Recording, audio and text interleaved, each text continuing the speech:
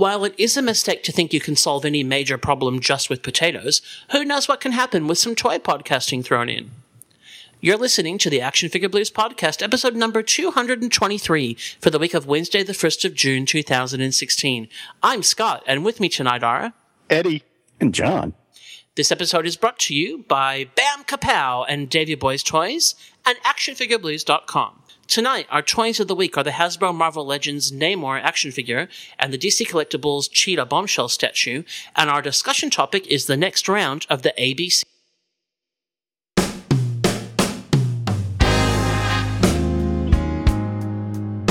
Now, along and play with your little toys. You are a toy! You weren't the real Buzz Lightyear, you're an action figure! You are a child plaything! A toy is never truly happy until it is loved by a child.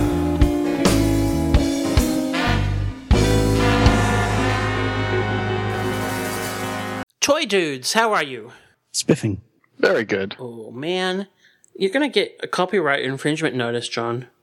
Somebody had to say it. Look, I'd beg to differ, but anyway, how are you? I'm good. Yeah, what's been happening in John Land? I'm all over podcasts in this last week. Oh, really? Yes. You've been you've been loose with your podcasting. Yeah, I've been on too, and I found a new toy podcast, so it's been good. Yeah, not to be on, just to listen to. Last week, I was on Fanholes. Our good friend Derek had me on, and we were talking some Kamen Rider Gaim.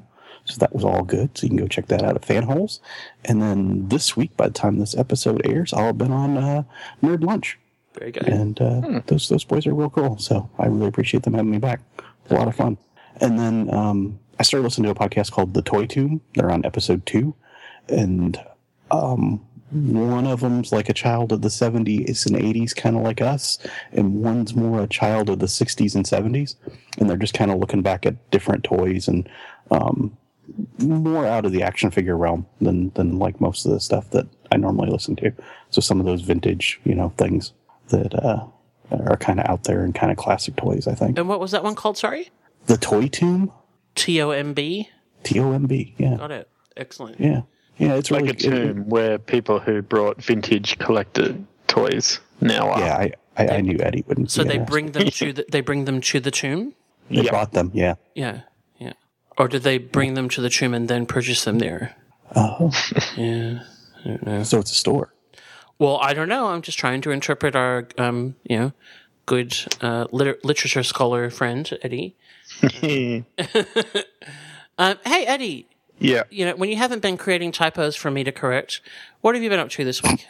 I had one of those weeks where, now last episode I was on, I had a lot to talk about in feeding the addiction. And I think Mother Nature decided that I'd been buying too much of recent and has decided to give me a week off buying toys by completely destroying my backyard in the bad weather that we've been having of recent. So I had a couple of trees come down, clothesline, shed, back veranda, just completely destroyed. And luckily got house insurance, so nothing too damaging there, and the insurance people were out the next day quick. Most of it's fixed now except for the Hills hoist. But there was a few... So you're going to have to interpret for our non-Australian listeners what a Hills hoist is. A Hills hoist is like a clothesline that kind of looks like a satellite dish that you can wind at the bottom. With like a handle, and it sends it up in the air so you can dry easier and wind it down, but no one actually winds it up and down. You just put it on and spin it. It's great. As a kid, used to use it for Indiana Jones adventures. You'd hang off it and spin around and do it until your parents came and told you off. That is something that is pretty much dead in suburban America. It's the clothesline. You don't really see it anymore. My parents live out kind of semi-rural. They're like on 1.5 acres kind of thing. And my mum always had just a literal clothesline rope between two trees kind of thing that she would hang stuff out on in summer, which was very unusual even back when I was growing up. But was very funny. We got married in December in Chicago, so it was cold and it snowed on the day of our wedding and blah, blah, blah. And my Australian in-laws came over for the wedding and they stayed with my parents. And my father-in-law insisted on, like, he washed his pajamas, like his, flannel pajamas, and he insisted on hanging them out on the line. My mum was going to put them in the dryer, and he was like, no, don't be ridiculous. We don't do that in Australia. Hang out in the line will be fine. And they froze solid. Yeah. It was a great family joke. I actually, because he passed away at the beginning of this year, and we had at the celebration, everybody shared stuff, and that was one of the stories I shared because it said a lot about just, he was a very strong-headed individual, but he was just like, don't be ridiculous, it doesn't need to go in the dryer, put it out on the line, it'll be fine. And it was frozen like a board. Anything else, Eddie, interesting in your life at the moment besides natural disasters? No, that's just pretty much the work. A lot of people asking me about Captain America this week because I'm a comics person, so that's been getting asked about a lot. But yeah, apart from that, just work. I don't even know why are they asking about Captain America? Oh, okay. Because of some the latest issue, which I won't spoil here, Okay, but nice. it's been making the mainstream news cycles. So the moment I don't think you could spoil it as much as it's been out there. Yeah, Gosh, I wonder if they had any idea that might happen. yeah. I wonder if it wasn't at all, something that was designed to get lots of press. Yeah. It's like some sort of hanging off a cliff that storytelling uses as a device exactly. to get people to come to. Yeah. I think that it's one of many examples of late of the thing that I really don't like about fandom, which is that we're just so precious. Like, their stories, their characters. One of the things that's great about the fact that their stories is that as easily as things can be done, they can be undone. And we should all know by now that nothing lasts forever in comics, and but I think it is really hard on storytellers to not be able to tell, take a risk, tell a story, etc., and for readers not to have some faith that, they know where they're going with it, and just to enjoy the story instead of immediately, freaking out and accusing them of raping their childhood and blah blah blah. Yeah. It's tired. I'm also just getting a bit grumpy with the amount of stories that get spoilt right away. Totally. The very next thing on social media and things, like, it feels like this year Game of Thrones is almost completely, if you don't watch it as it airs, we're just going to be talking about it. And the DC Rebirth stuff this week, and even sometimes they're like, oh, we'll have spoilers in this article as we discuss who died in this week's episode, but then the picture that they have with it clearly gives away, they've put a picture of this random character we haven't really focused on in a while, so I guess he or she is the one that went. We're spoiled. We're spoiled. Well, besides spoiled, what else are you this week, Scott? Good. Yeah, I had a great, happy week at home.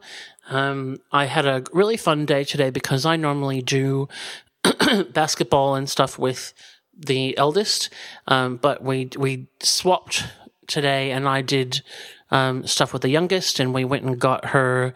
She just turned 13, so we got her bank account set up. Like, she's had a savings account that she couldn't access, but now she's going to have like her own little, account with a card so she can start managing her own money and things. And then we went and did fun things, and it was a really enjoyable day, just doing something a bit different. And I also got some stuff taken to I have a little storage unit where I put all my statue boxes and things, and I haven't unloaded anything there for a while. So the AFB studios are looking a lot less cluttered than they were this morning, having had a number of boxes removed. So all good. But I'm actually, even though it's really cold, I'm melting at the moment because we have our heater up high to try and get some clothes dry because it's raining outside and we need them. Someone needs them for tomorrow morning, so I'm dressed in a very summery fashion, with the Action Figure Blues T-shirt on. Actually, I should say. Oh, very good. Very good. I And if I wanted one of those, where would I go to get one? You would go to redbubble.com and then just search Action Figure Blues, and you could get your very own Action Figure Blues logo T-shirt, or you can also get it on lots of other things like hoodies and notebooks and even a bedspread. Ooh. Yeah, which 0 people currently own. Wow. And really, if anyone ever does order one, then we won't be. We'll mostly be worried for you. So don't feel obliged.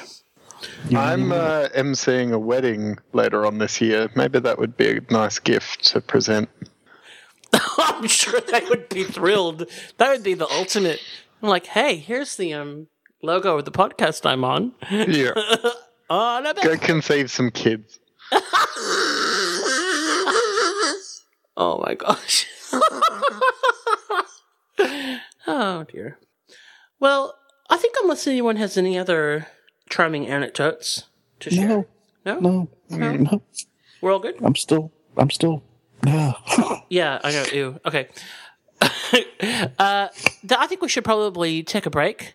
I'm going to go wash my hands, and then we'll come back with some articulated news. Yay.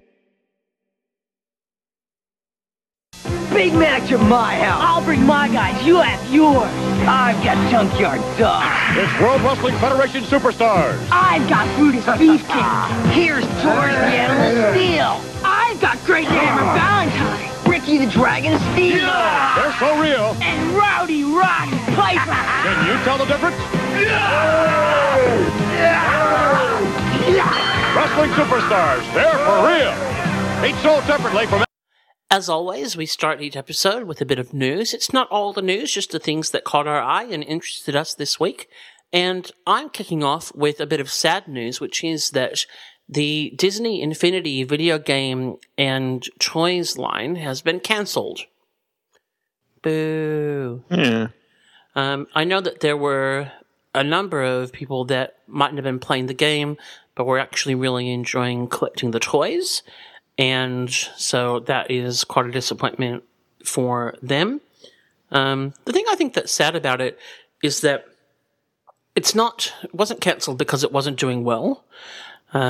Cancelled because Disney, decided that they, can make more money by just selling licenses rather than actually, because they were actually producing this line, and they decided that the overheads are too much. They can do more by outsourcing, and so they're just stopping.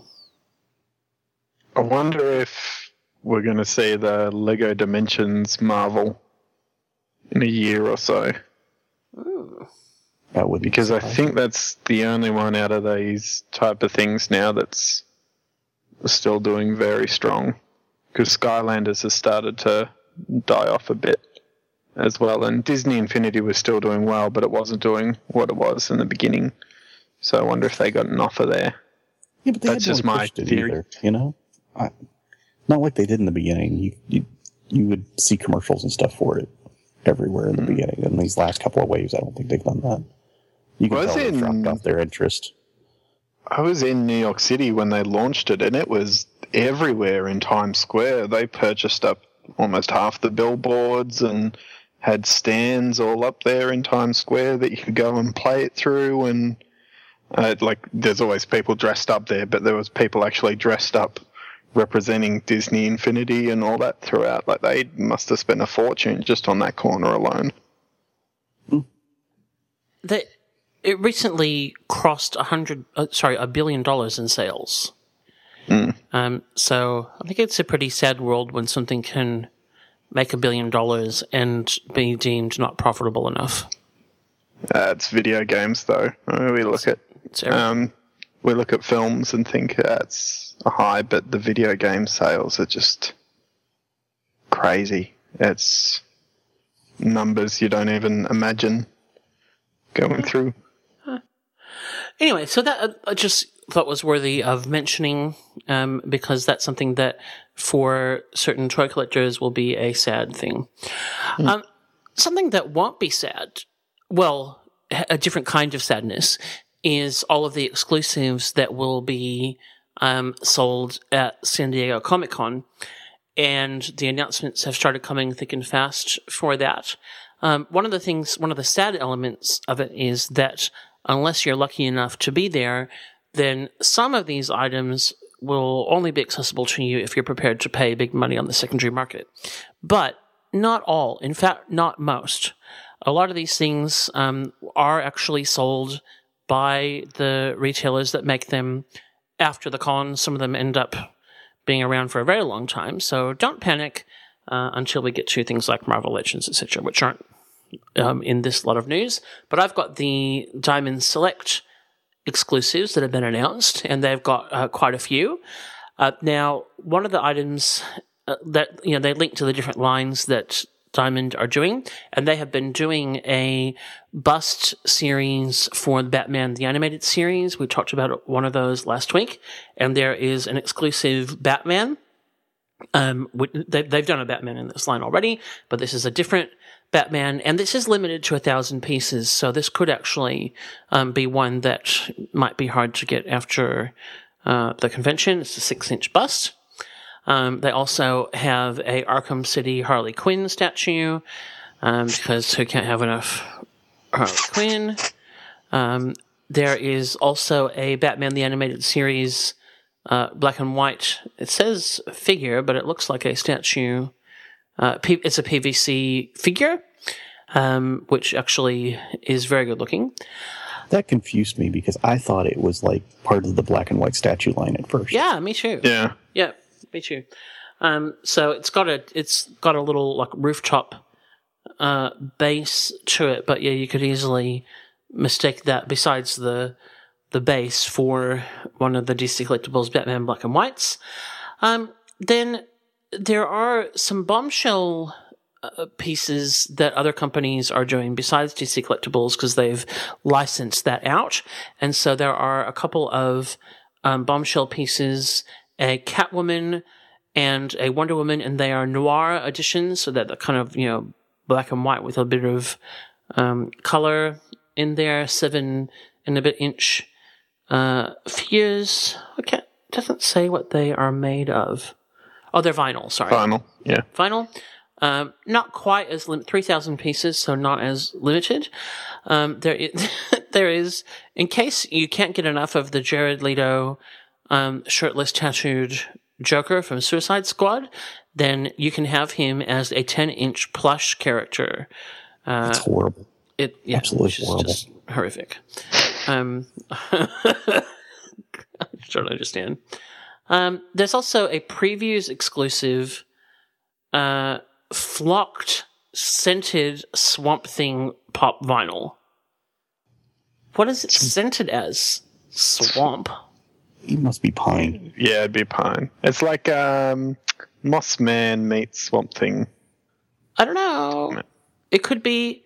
Was it? Were we talking about bad scratch and sniff smells on the show last week? Yes, we were. Could be. Maybe they were listening. I don't know. Maybe someone was listening and thought, "Hey, there's a market for scratch and sniff stuff that smells bad." Would you really want to be the toy designer working in that, though? That's like, oh, we need this to smell like swamp, like, on that combination. Diamond does the bust as well, and there's the Batman. These are previews exclusive. I don't understand what that means. If they're San Diego or previews aren't exclusive, what?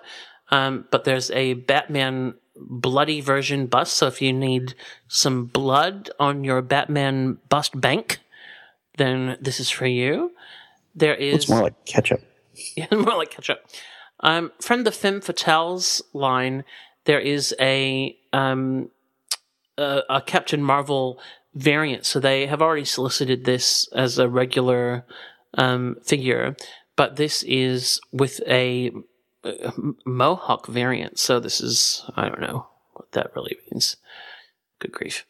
A Spider-Gwen unmasked. And then one of my favorite things ever, which we've complained about before, which is when they issue different color variants of things that you might want long after the originals come out. And so if you thought that the Artifacts X-Men Emma Frost with the black costume was weird and wish that they'd made it in the white costume, but bought it anyway because you really love Emma Frost, then you'll be disappointed because now they're making a white costume version. There's many mates. There's a Ghostbusters Peter Venkman Marshmallow variant. So this is after the demise of the Stay Puft Marshmallow Man. Old spoilers. And he's covered in marshmallow exploded bits. And so a nice representation of all of their lines. And gosh, Diamond actually does a lot of stuff. Now, with the Minimates, Vision's wearing a suit, which I don't think he actually wore in the Civil War movie. He had like a little sweater shirt combination, but I don't think he wore a suit at all. But I think he's worn a suit in Tom King's new comic series, so I don't know if that's actually meant to be a Civil War Vision or Strange, if it's it says straight from their appearance in Captain America Civil War. Yeah. You're right, I don't think he ever wore that suit. He wore the really natty turtleneck. Yeah. Yeah.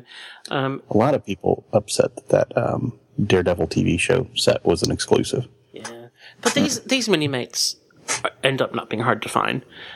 Like the San Diego exclusive Minimates usually end up on Entertainment Earth, and you can get your hands on them if you want them. So that's the Diamond San Diego stuff. So just the beginning, more to come. Then Prime One keeps pumping out 1/3 scale, enormously large and expensive statues, and the latest in their Batman Museum Master line is Two-Face, looking very Two-Facey, and he is only going to cost you $900 US. This idea does creep me out. Oh. What, you feel sorry for Two-Face? No, I just did. No, Eddie said, "Oh." Yeah. Actually, yeah, he's still got half an okay face. He's not... Like, I just always wonder how, like, you see representations of him like this, and it's like, oh, he's going to have infections, and that eye's going to dry up. Like, there's, like, serious medical issues going on here. Yeah, there really are. Yeah. He doesn't have eyelids on that side, does he? No. How does he sleep? No. Look, I feel like Throw a towel trying over to him. apply logic to this is not really going to be very useful. He comes with 2 different portraits, so I'm assuming swap out heads. So there's a normal one and an angry one, and then there's also a swap out right arm. So one with a pistol and one without. And the base is actually really groovy because they've carried the theme of, one burned side of his body. So this is obviously taking more from the cinematic Two-Face than the comic Two-Face. And the base is half burnt on the same side as well, which is cool. But as I said when we talked about the Robin in this line, this scale and price point for this property is something I just don't understand. And obviously the fact that they're making so many of them means that these are selling, and good on them. Yeah, good for them. This is one, though, that probably more than almost any of the others, if you were just a Two-Face fan, you could have this in your collection and it would not remarkably stand it. it. Never wanted to sleep. Yeah. You couldn't because you'd have no eyelids. Don't keep it in your bedroom, people. Yeah. Scary. On your AFB sheets. Yeah.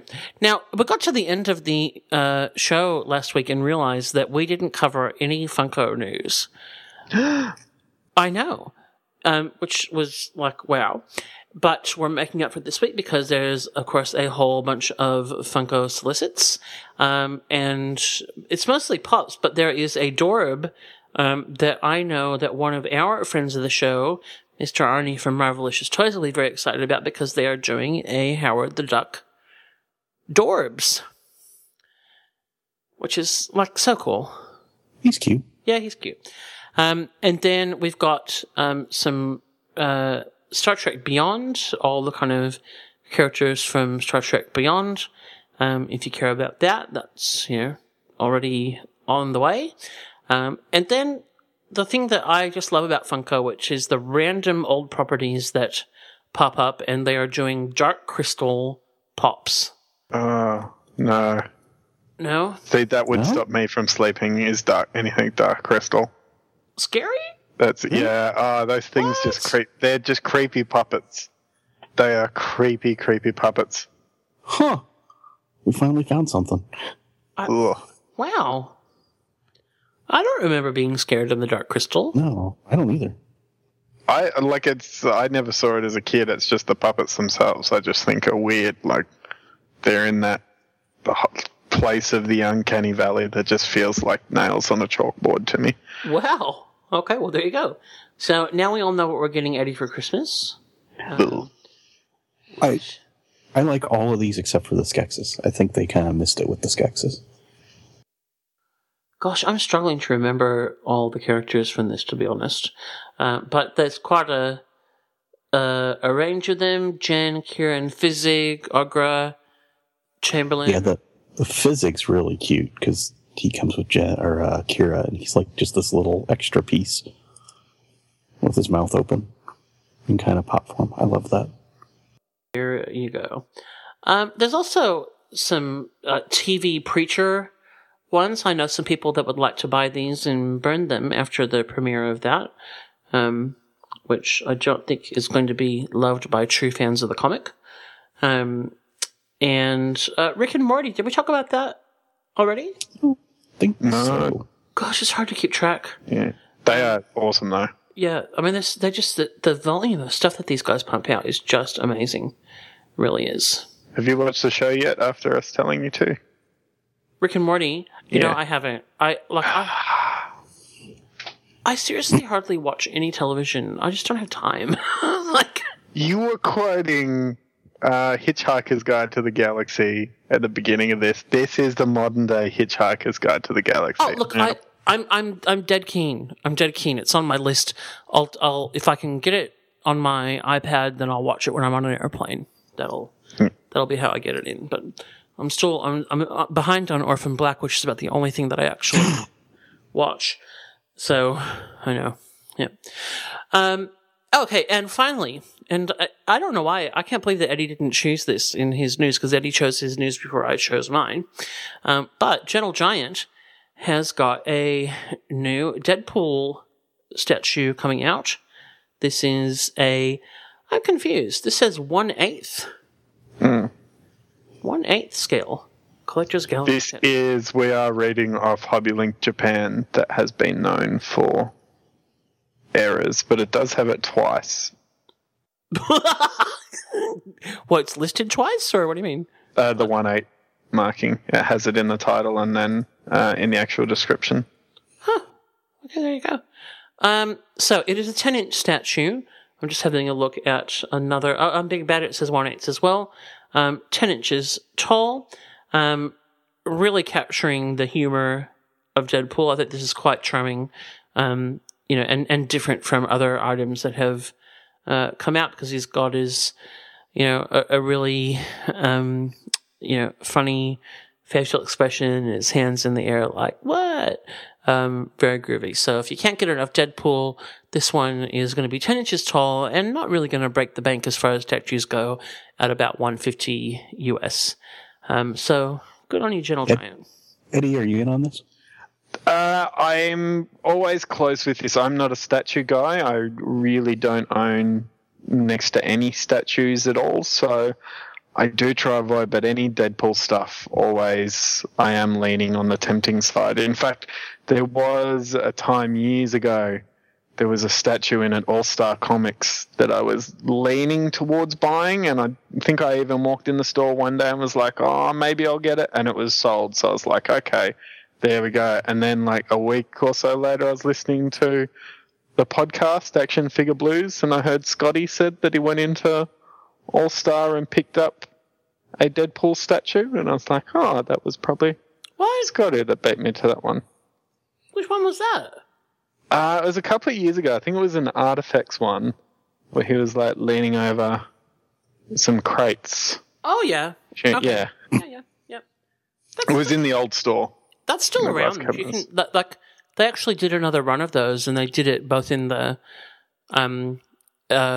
X-Force costume, the normal costume, and then they did like a Marvel Zombies variant as well. So you could probably still grab that if you want to. I'm trying to save money.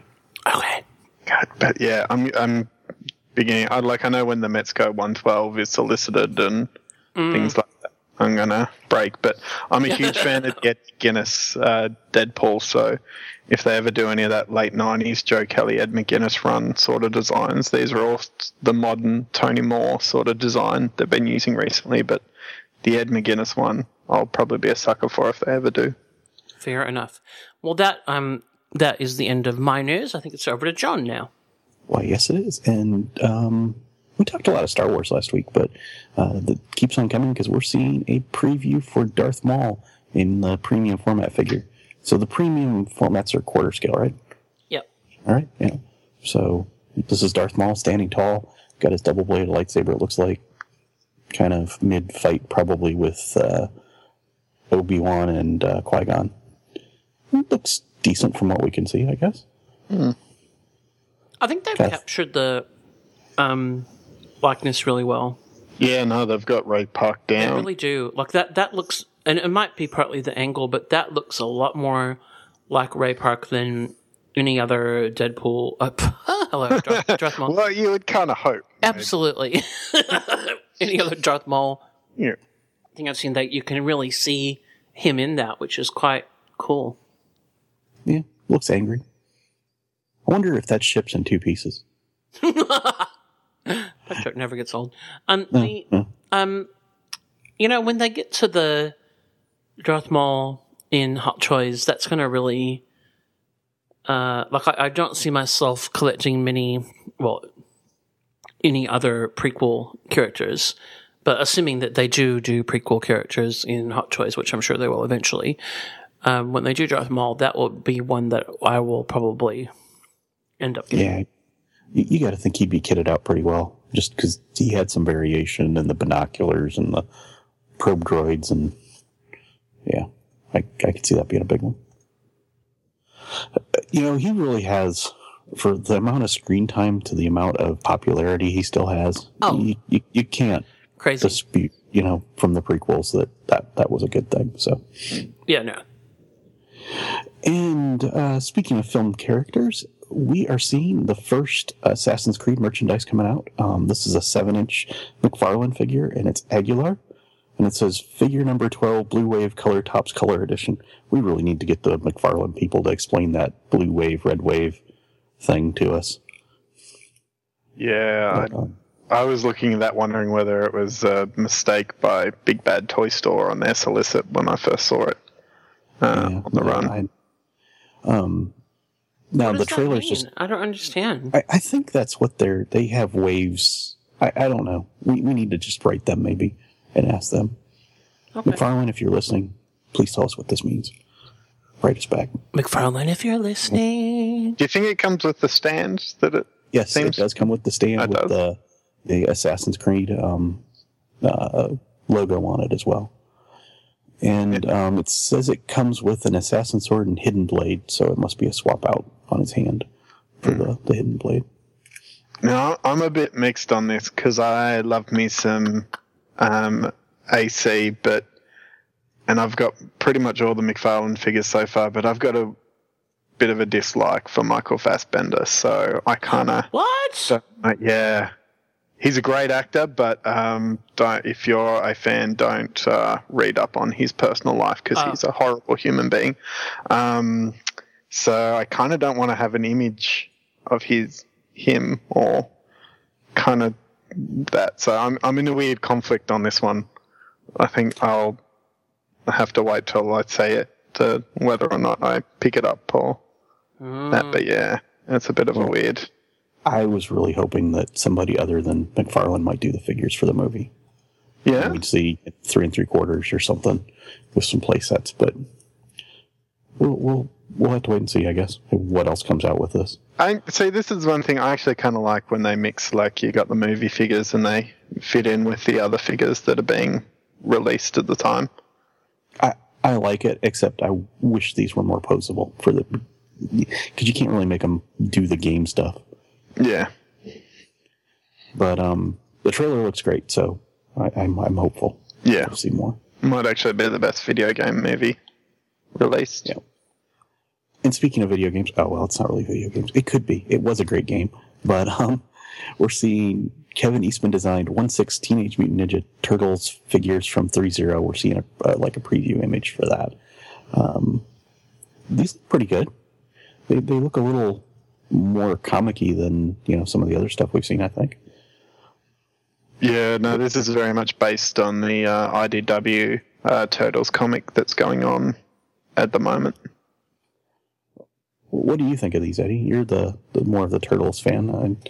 I like them. I've just paid a whole bunch this last week on the Mondo Turtles that are coming out, and you've also got 3-0 are releasing their movie Turtles, and I don't think any of them are actually bad. I think these ones are great and all the ones are great, but there's just so much of high-end Turtles coming out at the moment. If you had the even chance to get the Mondo ones and these, was there a preference you'd have? I'd stay with the Mondos just because they're really hitting back to the vintage toys that I love. Whereas these, I don't dislike the designs or anything at all. I kind of like that they've even gone kind of different scales on the Turtles, but these, are just to me kind of an artistic interpretation, whereas Mondos are hitting that sort of classic design. That's fair. There are so many Turtles 1/6 scale figures happening. Yeah, yes. I think now it's hit Nickelodeon. They're just who wants it can sign up. Huh. Well, I think like Eddie said, I think they're all really well done too, which makes it tough, I guess. Yeah, true. Yeah. Okay, moving on to something that maybe isn't tough. Speaking of Mondo, they have released a preview image for a 1/6 scale Alfred Hitchcock. And, obviously he's a famous director and probably one of those directors that's known for showing up in his own works. He had a TV show, where he showed up. So that's kind of cool. Coming with a director's chair with his name on the back, 2 cigars, one lit and one unlit. A clapboard, a butcher knife, and interchangeable hands, as well as it's listed as a raven.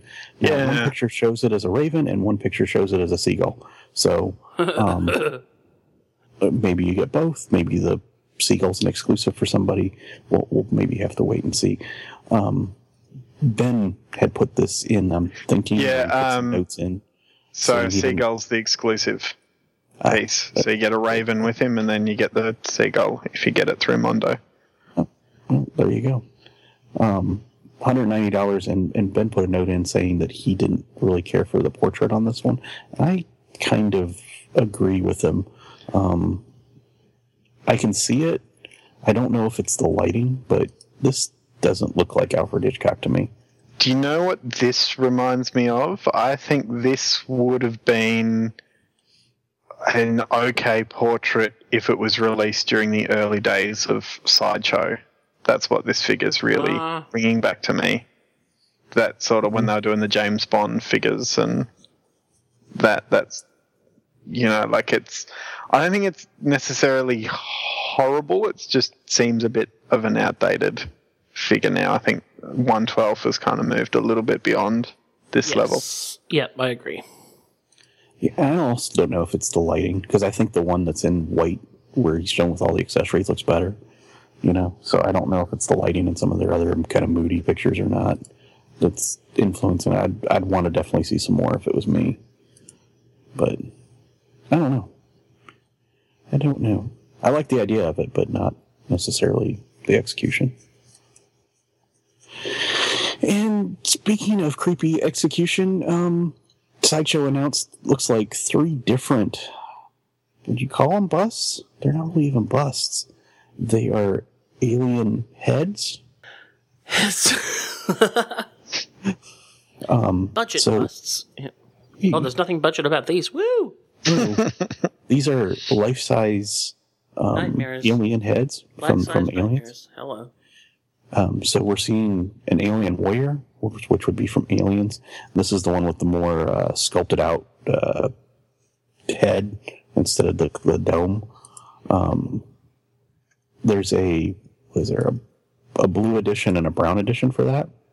So depending on which one you want, you can get that very creepy item.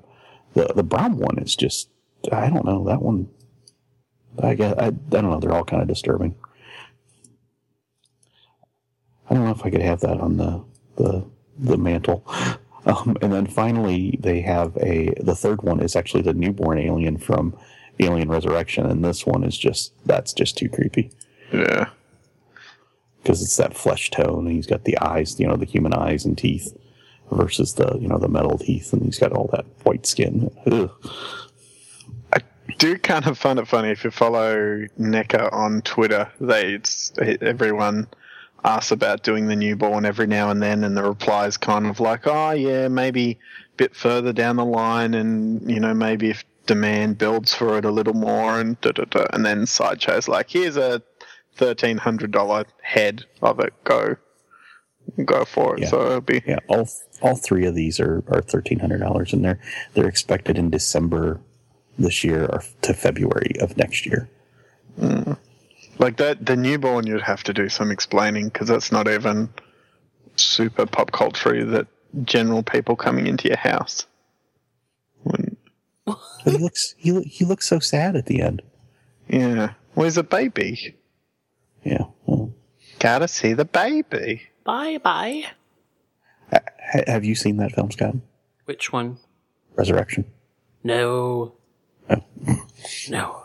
Any of these interesting you? No. Could you put these in the hallway? No. No. I forget. This isn't about not being family suitable. This is about not being me suitable. Yeah, that'd wake you up in the middle of the night if you got up to go to the bathroom or something, wouldn't you? Yeah. Just move it around the house while other people are asleep. Yeah, I feel like that this is, stuff, ornaments for the permanently single, would be my kind of take on this.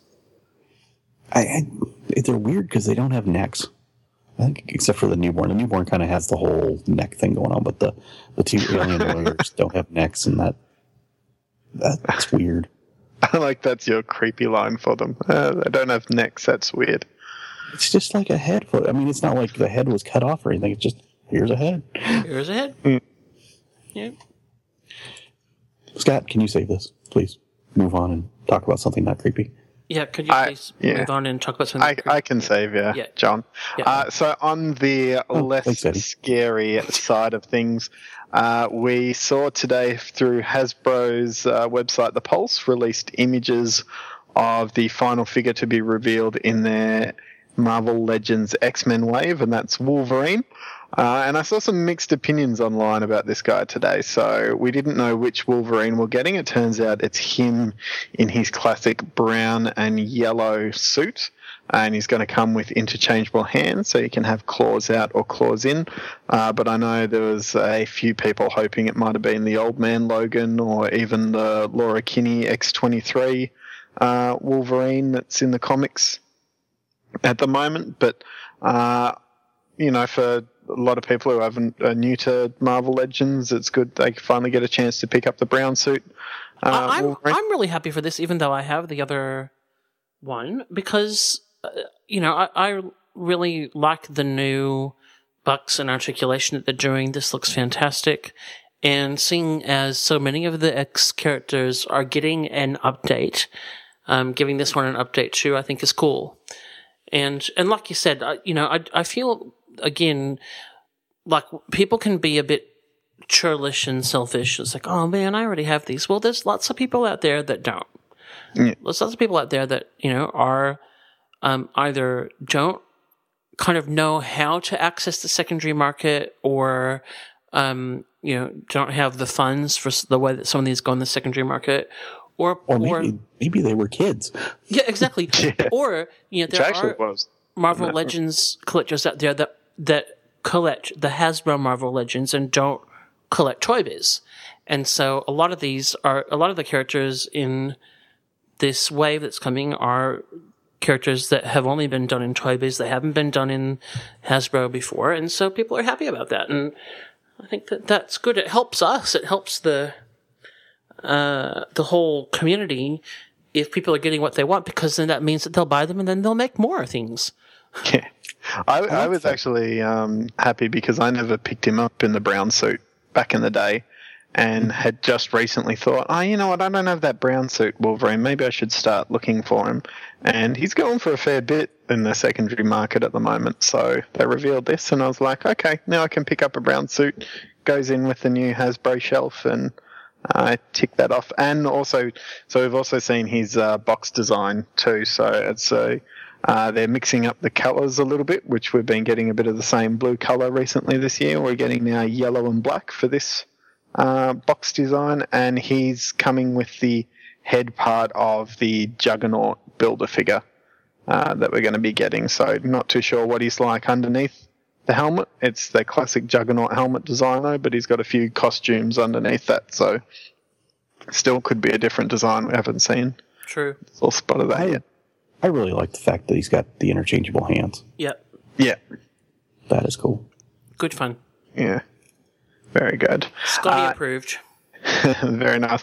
And speaking of cool figures that comes with different parts, we have the Nightmare on Elm Street 3, the Dream Warriors 7-inch Ultimate Action Figure Freddy, coming from NECA Toys. So Freddy was actually their first Ultimate figure they did for the first film, Nightmare on Elm Street, and he's proven to be very popular, so they're going back to it here with the Dream Warriors version, which I'm not a big horror guy, but this is actually one of my favourite horror films, and I reckon it's the best Nightmare on Elm Street film, is this one, Dream Warriors. So I think this is going to be a popular one with a lot of people after this. So it comes with a few different parts, so he's got a couple of different heads that you can swap out with, 2 pairs of hands, the sort of like craft-made version of the famous Freddy house from Elm Street, and one of the little puppets from a classic kill scene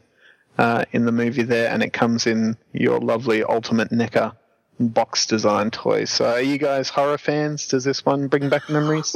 Do you know me at all? Hello. I'm scared just looking at this.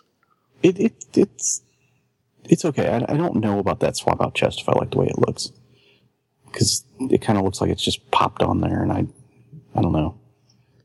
They did that very well with the T1000. So if they use similar tech to that, I would imagine it should be good. I mean, this is not a finished prototype. Obviously, they've got big wordings over the images saying this is not the final product. It will be articulated, because it looks like we're running off an old base figure here for the lower legs, but they're getting it out. I do get, I'm actually fine with needles at the doctor, but syringes on his hand there, that freaked me out the first time I watched that movie, and that hand still kind of creeps me out with the needle hands. Is that the one with the comic book guy?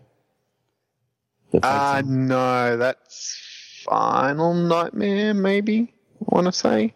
That was a bit later on, where it was Super Freddy. Which is a lie. No. I'm sure there were more nightmares after Final Nightmare. No, the one where the comic book artist took him on and was doing okay against him for a while. Don't think it's been a while since I've watched this one, but I don't think it was that one. I think he was a later on. I didn't think I thought the kid was an early one, but I could be wrong. Yeah. I don't think I could be completely wrong on that. I claim to be no expert at all.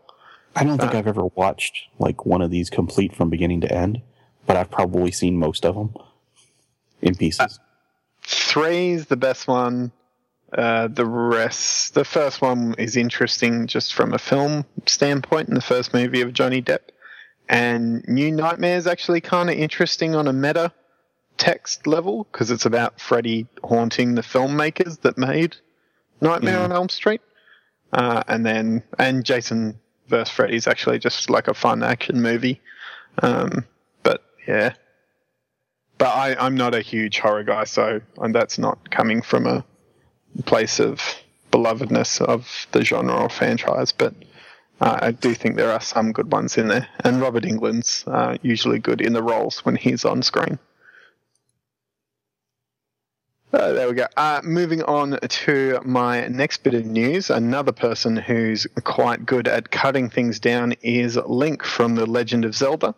And we have his Skyward Sword 1/7 scale, as we're getting into interesting scale licenses here.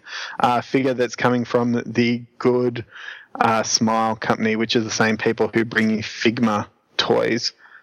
So here's a very nice detailed looking statue coming through here. You got Link with holding the Skyward Sword, has his Hylian shield there, and in his classic green tunic with the chainmail coming out underneath, like the Skyward Sword design represents. So a little disappointed once again we're getting a Skyward Sword design Link. It's not the most beloved game in the franchise. It was the most recent major release on a console version of it, though, so I can sort of understand why we keep getting this design. But I'd like to see more Ocarina of Time releases.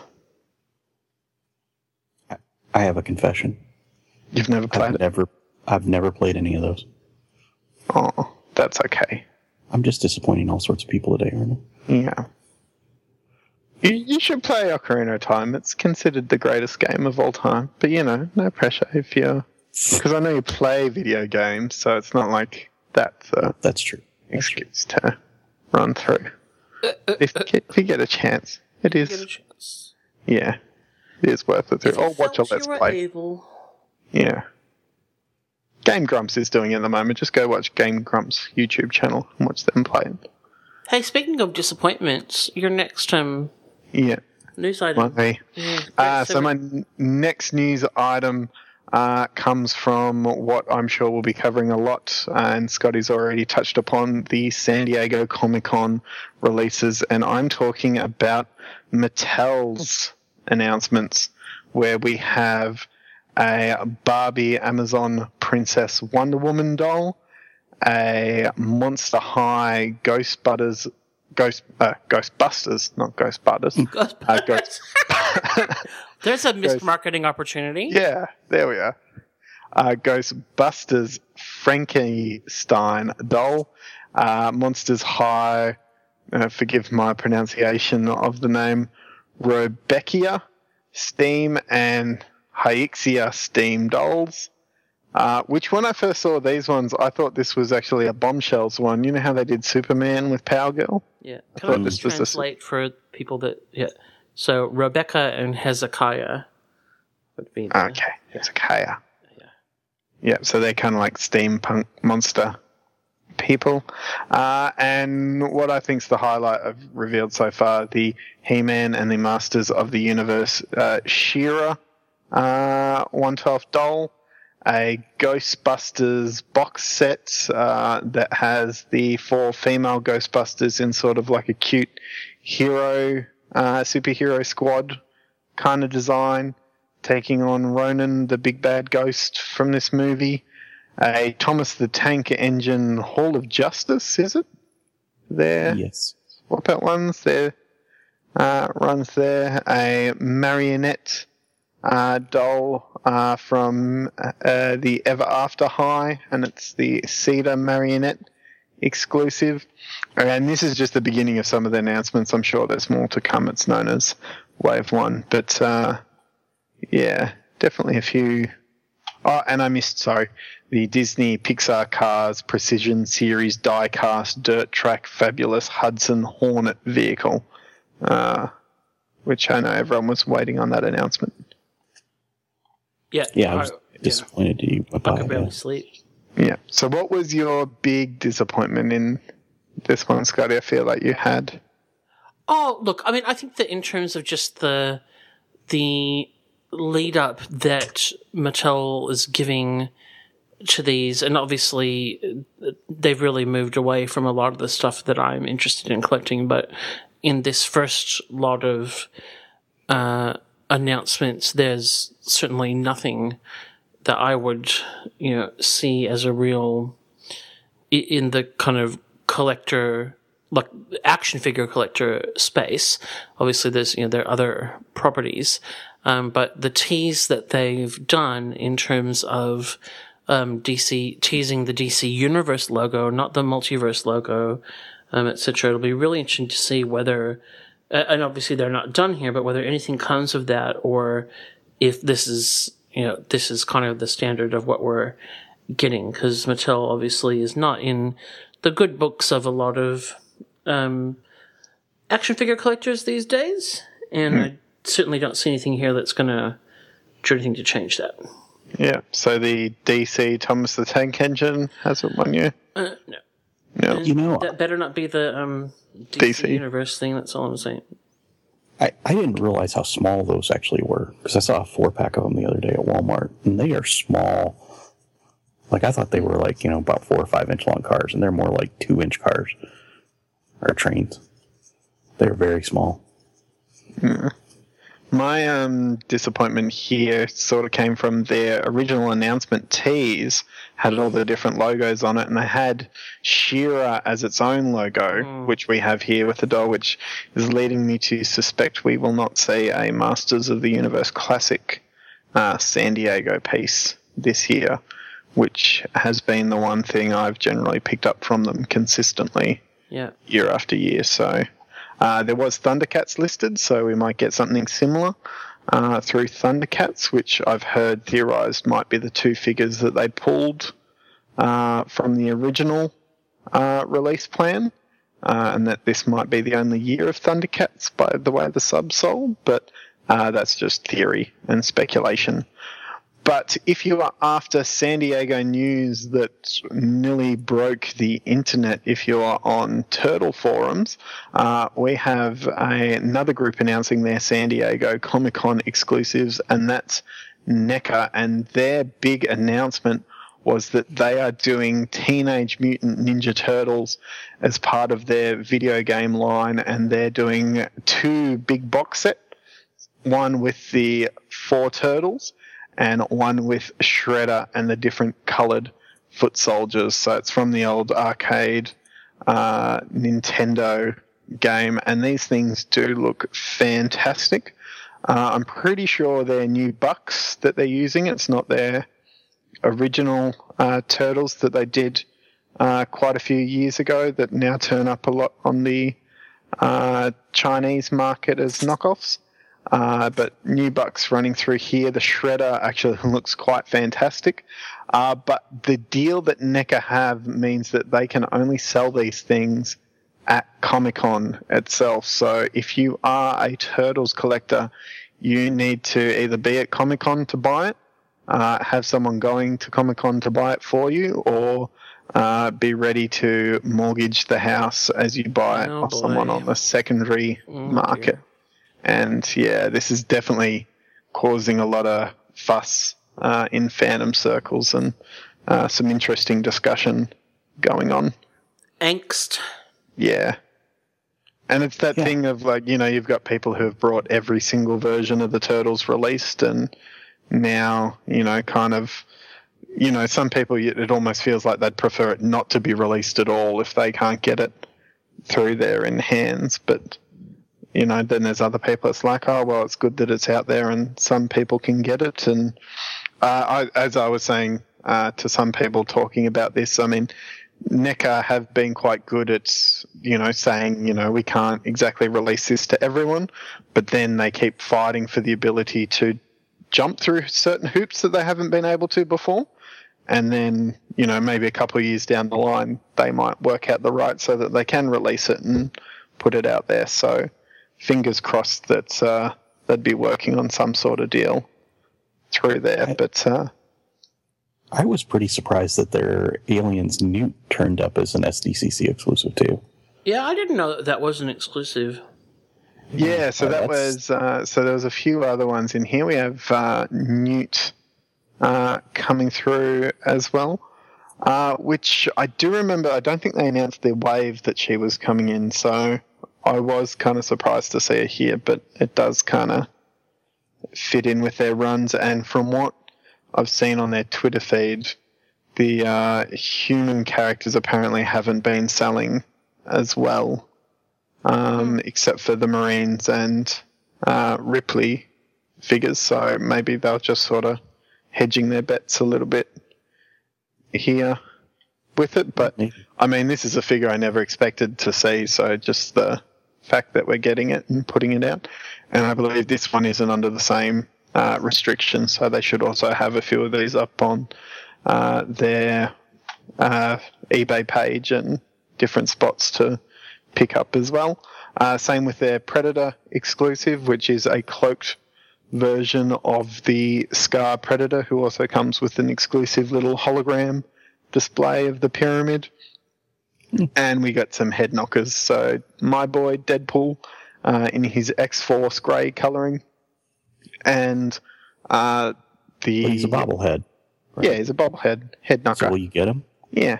No, once again, statues and bobbleheads aren't I'm a figure guy. Give me articulation and 6 inches. And we also have the Spider-Gwen unmasked figure, also coming in the head knocker versions, which seems to be her exclusive version, is them doing unmasked versions. Yeah. That seems to be a popular one. And that rounds out my news for the week. Very good, and that rounds out the news. So we will take a short break and come back with the next installment of everybody's favorite podcast game, Name That.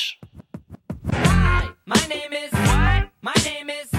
My name is. It's named Sadie. Hi, my name is. My name is. What? My name is. It's named Sadie. Hi, my name is. What? Excuse me.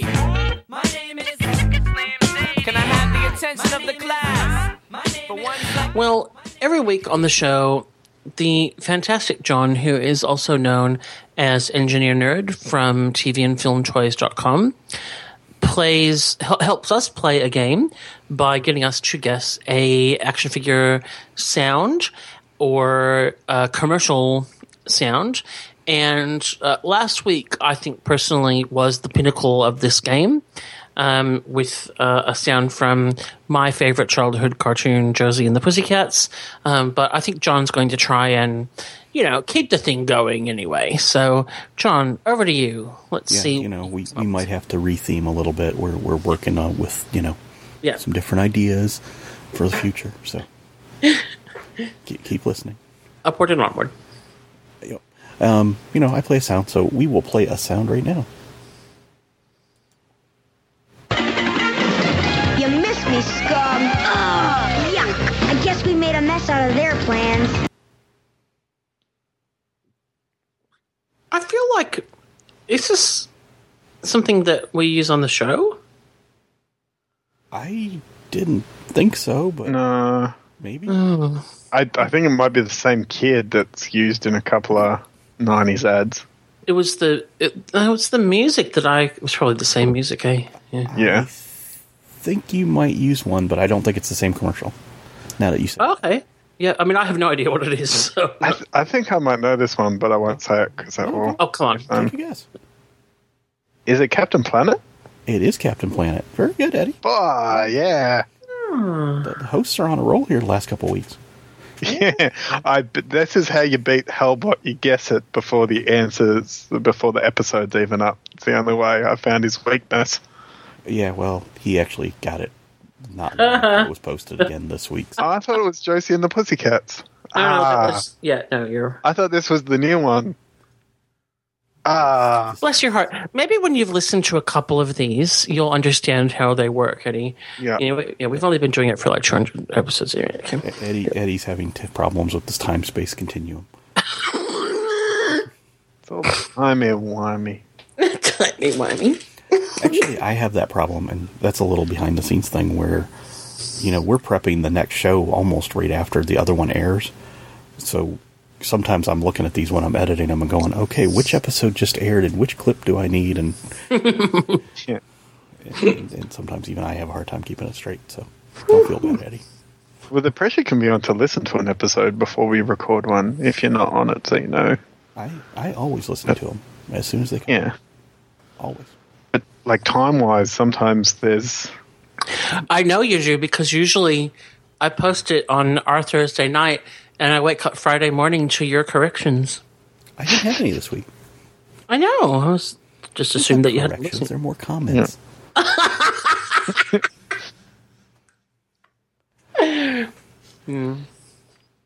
All right, we're getting inside baseball here. Yeah. Except for, I don't even know what I was going to say. Never mind. I'm good. You know what? We should probably play a new sound. We'll zap him with the light. Don, he'll destroy the spaceship. We've lost. Better find another ship. Let's try the kitchen. Another try. We'll play it one more time, just to give you a fair fighting chance.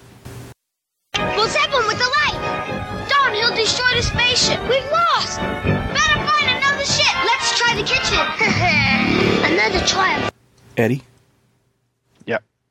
If they thought, the fantastic listeners out there, thought they knew what that was, and they're not named Hellbot, where would they go? Because Hellbot already knows where to go. They would go to actionfigurebluesforum.com and venture a guess in the Name That thread. Are you sure that's the web address? It's close to that. It's either that or some sort of auto repair one. I always get those two confused. AFB forum. AFB forum. AFB, the letters. Yeah. But they stand for Action Figure Blues. Yep, not Air Force Base. But you should have this website bookmarked anyway, so you don't have to remember it. You just click on it, and it comes up. That is true. That's the whole reason I started following Scott on Twitter. I thought he was an Air Force toy collector. It's a true story. Are you serious? Yeah. Oh my god. Yeah, he's told this story before. Even I know. This is like his secret origin. Yeah. Oh my gosh. Well, because I'm There an you Air go. Force brat. My dad was in the Air Force, so I thought that was cool. I was like, oh, There you go. must be in the Air Force. Yeah. Little did I know. Little did you know what the turn that your life would take. Yeah. But Scott, what would happen if they ventured over to afbforum.com and went to name that thread and made a guess and it was correct? Well, obviously, first of all, they would experience a great sense of personal satisfaction. They would receive the admiration of the AFB forum community. And for this week only, they also will receive a blue Starburst baby. Was that the one that was on the floor? Or? Yeah, that's not in packet, people. Just in fine print. It is loose, absolutely. Yeah, it's a loose, single, because they don't come single packed, right? So, but I feel there's some authenticity here because in the pre-show, I had a bit of an incident with a packet of Starburst babies, which are like jelly babies. They're not like actual babies, so don't freak out, people. They may have exploded all over my desk, and so I do need some assistance in taking care of them. So it's there's probably a little bit of a self-serving element to this week's prize, but there you go. So actually, you know what? I'll give them a choice because there is a purple one available as well. Here. Purple or Image has been in my head for the last week. When we were talking about busts and armless busts, and you said that they could, but oh no, they can't. I have been picturing like armless people with like pencils in their mouth typing on their computer keyboards for like a week now. all the hate mail. All they hate. Yep. Yeah. Do you remember this? This is a total tangent, but there's a old Sesame Street little segment that's got these two little puppets, and one of them has no eyes, and one of them has no arms, and they're both trying to get fruit off a tree. vaguely remember that. And so eventually they realize that if they help each other, that they can get it. And then one of them says, "That was great. Let's give it a name." And the second one says, "How about cooperation?" And then the first one says, "No, let's call it Shirley." Yeah. That's what I think of when I think of armless people. Well, there's actually, you might find this interesting. There's a Chinese movie that's a kung fu movie, and it's got a guy with no arms and a guy with no legs. And the guy with no arms is strapped to the back of the guy, or the guy with no legs is strapped to the back of the guy with no arms. So one has the arms and one has the legs. What? Yeah. Oh my gosh. How are we going to get out of this without getting hate mail? I don't understand.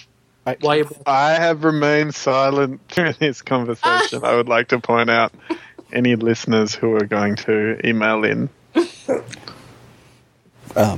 If you think you know what that sound is, or if it's just too tough, come over to tvandfilmtoys.com Tuesdays and Thursdays. We play a picture version, and you still guess in the forum. You can still get jelly babies. I need to make a slight revision to that though, because I absentmindedly just ate the blue and purple one while you were talking. But I do have an orange and a red one available. Yeah, at least for another 5 minutes. Yeah.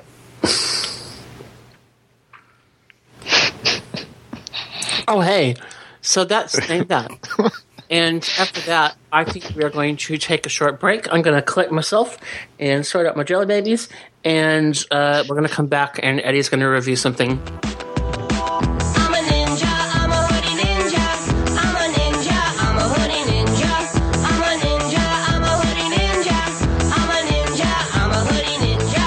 I'm a ninja. Go planet! All we need is an eco-dweeb to trap my toxic sludge dump. I'll get one with this scuttle cup. Oh no! I need Captain Planet! I'll save you, Gee. You missed me, scum. Ugh, yuck. I guess we made a mess out of their plans. The power is yours! Free Duke Nukem or Vermin a Skunk with the purchase of any Captain Planet toy from Tiger. Details at participating stores. We have 2 toys of the week for this episode. This is where we take one item and look at it in a bit more detail. And Eddie has our first toy of the week. So over to you, Eddie. What have you got to share with us? Thank you, Scott. So I have managed to procure a Marvel Legends Namor. So I believe this guy is going to be a Walgreen exclusives once he finally hits and makes it to the States. But because we don't have Walgreens here in Australia, he's actually turned up on a online seller here in Australia. So he had him up for pre-order a while ago. I put myself down for him, and he arrived recently. And I haven't seen much word of him hitting anywhere else except for Australia. So I think this, at the moment, is the only place you can pick him up. But he's a Marvel Legends figure, so obviously made by Hasbro. He's just being released this year, so 2016 release. Marvel Legend obviously means he is a figure. He set me back $35, and that's Australian dollars, assuming he's going to be much less once he hits through in the States. But that's actually pretty much just the retail price here in Australia, so I was quite happy to pay that. He comes in your just modern Marvel Legends style box that we've been seeing of recent. It's slightly a aqua blue color that they've used on it. It's not color matching any of the other waves that have come through, and it really works for the character. I do quite like the box that they used for this one, and it is very collector friendly, like a lot of these modern Marvel Legends have been. You can just slide the tray in and out. Sculpt-wise, he actually impressed me a fair bit for what should essentially be a fairly basic figure. I've put photos up on the Action Figure Blues Facebook page, so you can jump there and check him out. But he has a brand new head sculpt. He's got a new upper torso sculpt to give him the collar. He's got new sort of forearm sculpts going on with the bracelets, and he's got new ankle sculpts. So he's got those little wings, those Mercury rings on his ankles there. So that lower shin part of his leg is new, and a new belt piece. But apart from that, he's the new Captain America Grim Reaper buck that he's on there, which has been a great new buck. Me and Ben have in particular been singing the praises of this buck.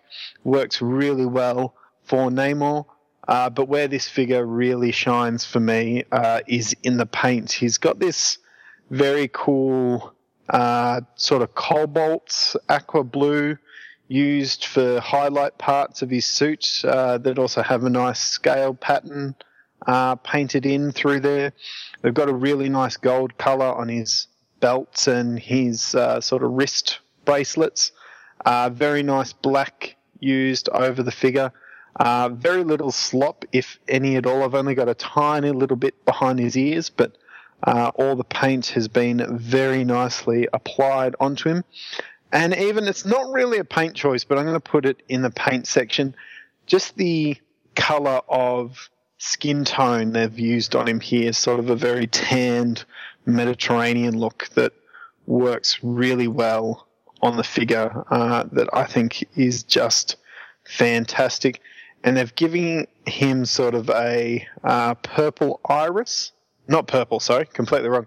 A silver iris color used over there in his eyes that give him a very nice sort of shine and sparkle to his eyes, just adding that little bit of charismatic character there that really does work for Namor as someone who might be able to, say, woo Sue Storm away from Reed Richards. So really loving the paint choices here.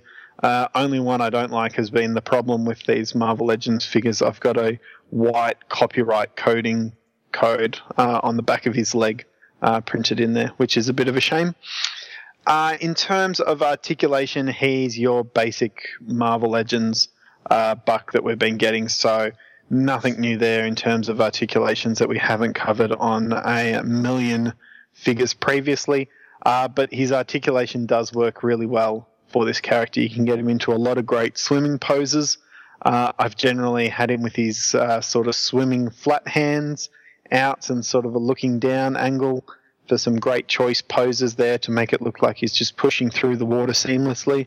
And speaking of those swimming hands, he doesn't come too much accessory-wise, but he comes with a trident and two closed hands that can hold the trident and two flat swimming hands, which are the same as the running hands that came with Speed Demon in an earlier wave this year. And having those, being able to swap out between fist hands and swimming hands for this guy works really, really well. So any aquatic characters coming out, I think, could really benefit from this choice in design.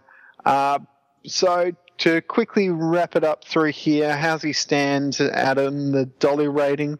I'd probably have to give this guy a 9 out of 10 on a dolly rating for a Marvel Legends figure. I think he perfectly captures a very great design of the character. It's definitely coming through.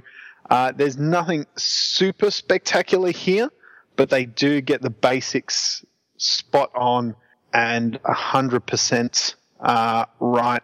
My only disappointment with the character, and the only reason it's not a complete 10 out of 10, is just that the trident is a reuse of the staff that came with the Odin Builder figure. Oh, I wondered if that was painted. Yeah, it is. It's not bad. I actually do like the paint applications they've done on this trident. So it's got some aqua colors at certain points. It's got a white, almost pearl tipping to the top of the trident. And what I've actually found is I don't like posing my Namor with a trident, but this painted staff trident actually works better with the Odin figure and adds a lot more royalty and sort of weird Kirby design to him than his unpainted staff that he came with. And if you really want to give Namor a trident, that unpainted gold staff works better as that sort of classic Trident design than this painted one. So I wouldn't be surprised if a lot of collectors in the near future are sort of swapping these between those two figures there. But bit of an odd choice. I would have liked to see him come with, say, that Trident that we saw the Toy Biz one came with a few years ago that was right off that, I believe it was a John Byrne cover. But apart from that, he's a basic figure, but he gets those basics spot on, so 9 out of 10. I have to say I don't really think of Namor with a trident. Yeah, I don't either. I know he has had them in the past. Sure, yeah. Yep. But it's always more of an Aquaman thing for me. Like, if I actually had to think of an accessory for Namor, I would go with that sort of curled seashell horn that he often uses for calling up the monsters from the deep, but that might just be the Fantastic Four Namor stories that I've kind of read and associate him with more than other people, but that's kind of always the thing I think of Namor holding than a trident. I more think of him holding like a blue chick or something than...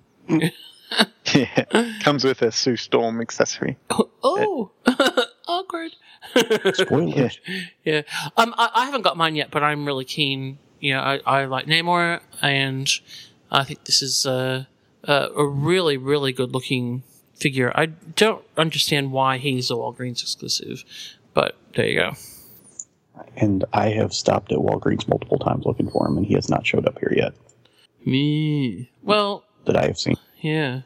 Give it time. I don't know that he's actually been spotted in the US yet, has he? Not that I have heard.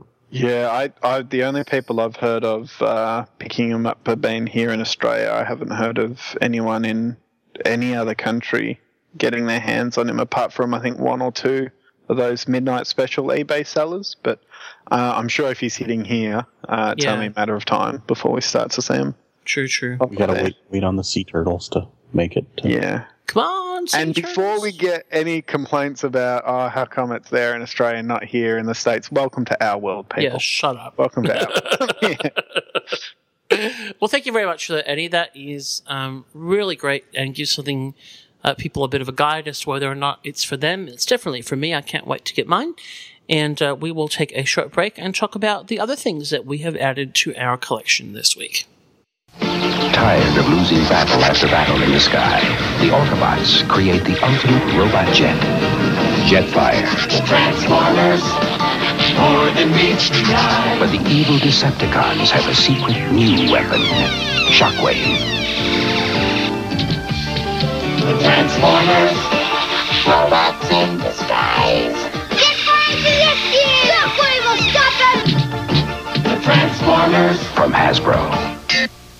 Well, we are all here because we collect, and Feeding the Addiction is where we talk about what we have collected or pre-ordered or are about to receive in the last time since we were on the show.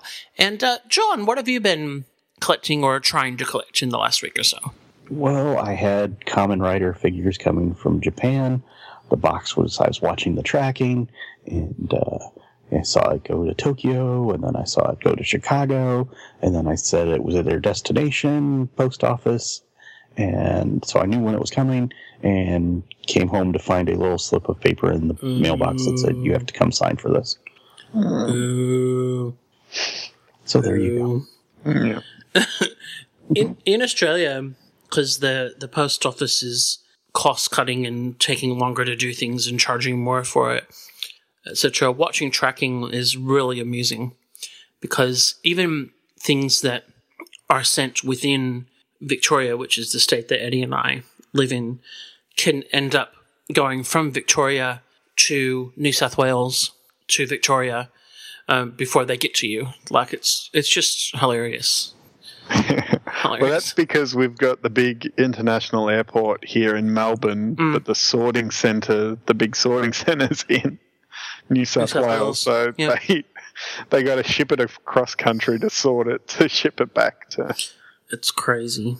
It is crazy. It's, weird. It can take me longer if I ordered something from our sponsor, Pop Culture, which is in Victoria, but a 2-hour drive or so away from me, and and then I ordered something from Big Bad Toy Store in the States Express, it's quite possible that I would receive the box from Big Bad before I got the box from Pop Culture.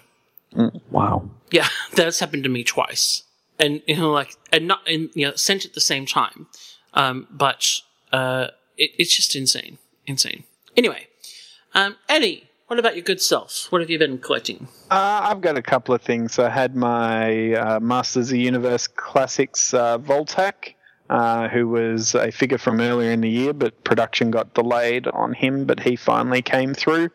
Remembered that I actually hadn't pre-ordered my Mondo Ninja Turtles 12-inch figure Raphael, which Raphael's actually my favorite turtle, so I would have been devastated if I'd gotten the other three and not a Raphael. So he's locked in and ordered now, and I can sleep easy again at night. I've got around to picking up a figure that's been on my watch list for ages, which was the G.I. Joe 25th anniversary vehicle advanced specialist Matt Tracker. But those of you who know their 80s toys, Matt Tracker isn't really a G.I. Joe. He is an agent of Mask, and they sort of slipped him in as a little bit of an Easter egg into the 25th line, which I was happy to grab. And he's one I remember I saw him cheap and I didn't pick him up, and I've got one of those things where sometimes if I see a figure for cheap, that becomes kind of my price line I want to pay for it. But I never saw it for that price again, and he has been slowly increasing, and with movie talks and writers finally on and comic book coming out and all that, I just have the feeling he's going to start creeping up and up and up. So I decided to pull the trigger and pick him up. And I also locked in a few more Marvel Legends with pre-order. So I've got the Jim Lee Punisher on pre-order and the movie Civil War, Winter Soldier and Falcon 2-pack locked in, so they should be arriving here in Australia shortly. And as a gift for my dad, who did a wonderful job hosting a charity trivia night for cancer, where we raised $22,000 for the Royal Children's Hospital. He did that trivia night dressed in a green suit with question marks. So I brought him a little Riddler Dorbs that actually looks a lot like him in that suit to sit on his desk as a way of saying that I was proud of him for his charity work. Oh, what a nice son. Yeah, I'm okay. He's all right. Yeah.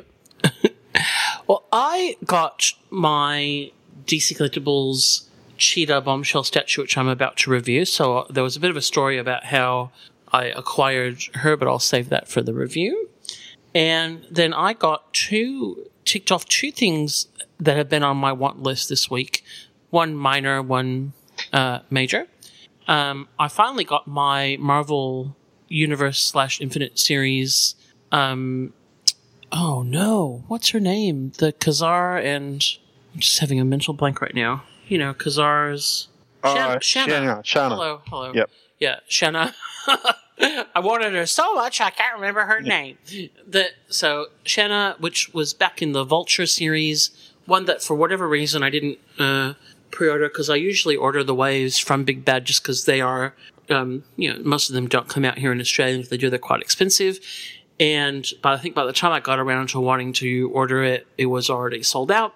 And so I've just been cherry picking those figures as I can find them, and I finally got a Shanna for a very reasonable price, which I'm happy with. So that's one I can tick off the Marvel Universe / Infinite series list. And then very exciting, I guess when I started collecting statues, a very big DC Direct fan. Those are kind of some of the first statues that I collected, but I missed quite a few of the really great multi-character sets that DC Direct did in the early years. So they had a line called the Classic Confrontations line, and I've got the later statues in that line, like Batman and Killer Croc, Wonder Woman and Ares, which is an amazing statue.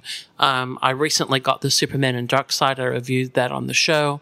And one that has always been on my list is the Batgirl versus Catwoman set, which I saw in person a number of years ago now at King's Comics in Sydney. And their prices often are not, that can be quite high. They're obviously, they have got quite a big walk by or walk in market, and so they can charge stuff. And I remember seeing it and thinking, that's, I think, probably more than I should pay for this.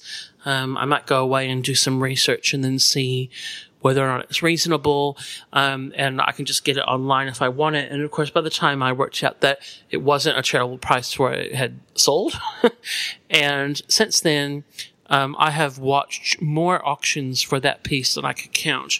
And either the asking price was ridiculous or the shipping price from the States was ridiculous, and I've just never been able to pull the trigger, but I finally got one.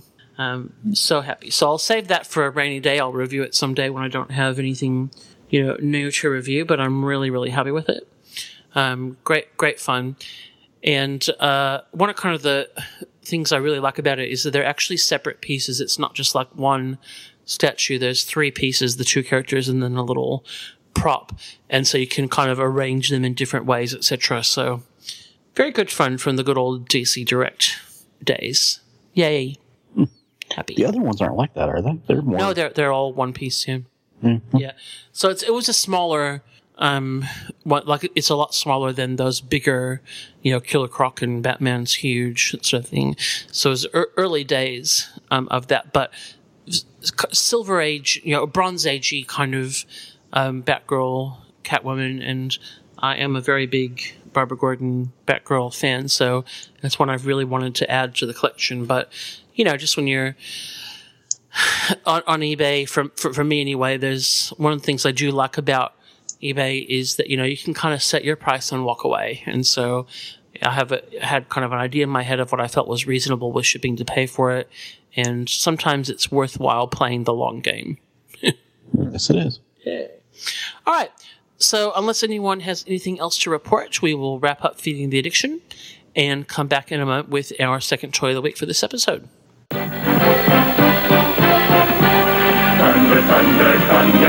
Introducing the evil mutant warriors, Ratero, Ultraman, Groom the Destroyer, battle against Lion-O and the new Thundercat allies, Hachiman, Snowman, Tuska Warrior. The battle is on for the Sword of Omen.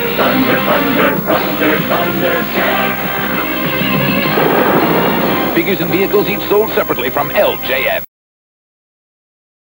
Well, it's once again time for another feature segment, and we're doubling back and doing another toy of the week.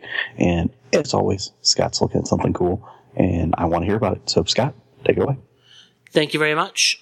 People who have listened to the show would know that I have really been enjoying collecting the Bombshells statue line from DC Collectibles. This is a line of statues that are based on the pinup art of artist Aunt Lucia. And he is reimagining the female characters in the DC universe in sort of 40s, 50s, 60s gear, and some very clever reimaginings of the characters. We're getting quite deep into the DC Universe line now. They've done a lot of the big guns, and so over the last year or so, we've had a number of characters solicited that are more in the B, C, D list, which is just fantastic, and the sort of thing that I really enjoy about the statue lines. It's not just about getting the same top-tier characters over and over, but when you get some unique characters in the midst, it makes it a lot more enjoyable. As we were talking earlier in the news, the Bombshells property has just taken on a life of its own. And so I think that bodes well for the future of the statue line on which it's all based. This is a 2016 release and acquisition. In terms of the packaging, we've got the standard DC Collectibles, love it or hate it, packaging, which is all pretty much the same. I do like what they've done in terms of, I guess, consolidating their branding. It does obviously make them easy to spot with the fairly plain boxes with some standard logo and art on them. The Bombshells pieces always have both photos of the statue and then the Aunt Lucia sketch that the statue is based on. And then inside we've got our standard styrofoam packing and the character. These all come on a very standard base. It's like a big manhole cover, and they come with Ben's absolute favorite thing, which is a nameplate for the character. This is probably the only line where I can forgive that because they are an interpretation of the character, and so the help sometimes, with the name badge is welcome, but also it includes a bit of the Aunt Lucia pinup sketch on it so that you can kind of see what it was based on. Now, most of these statues have been sculpted by Tim Miller, and we actually interviewed him on the show right when these were coming out and talked about this line. But then a few of the pieces have been done by Sam Greenwell, and this is a Sam Greenwell piece. Certainly, I haven't been able to kind of detect any real difference in the pieces between the sculptures. I think they work very well together as a set. So in terms of what Cheetah has been imagined as, she's basically in a safari getup. She's got the kind of classic safari hat on and the kind of tan shirt, darker brown skirt, and your big knee-high socks and hiking boots, and she's got a bit of a puzzled expression on her face. She's holding up a camera and looking a little bit lost. It's a really, really clever piece. I think some of these characters are instantly recognizable as the hero or villain that they're based on. Some of them need a little bit more thought.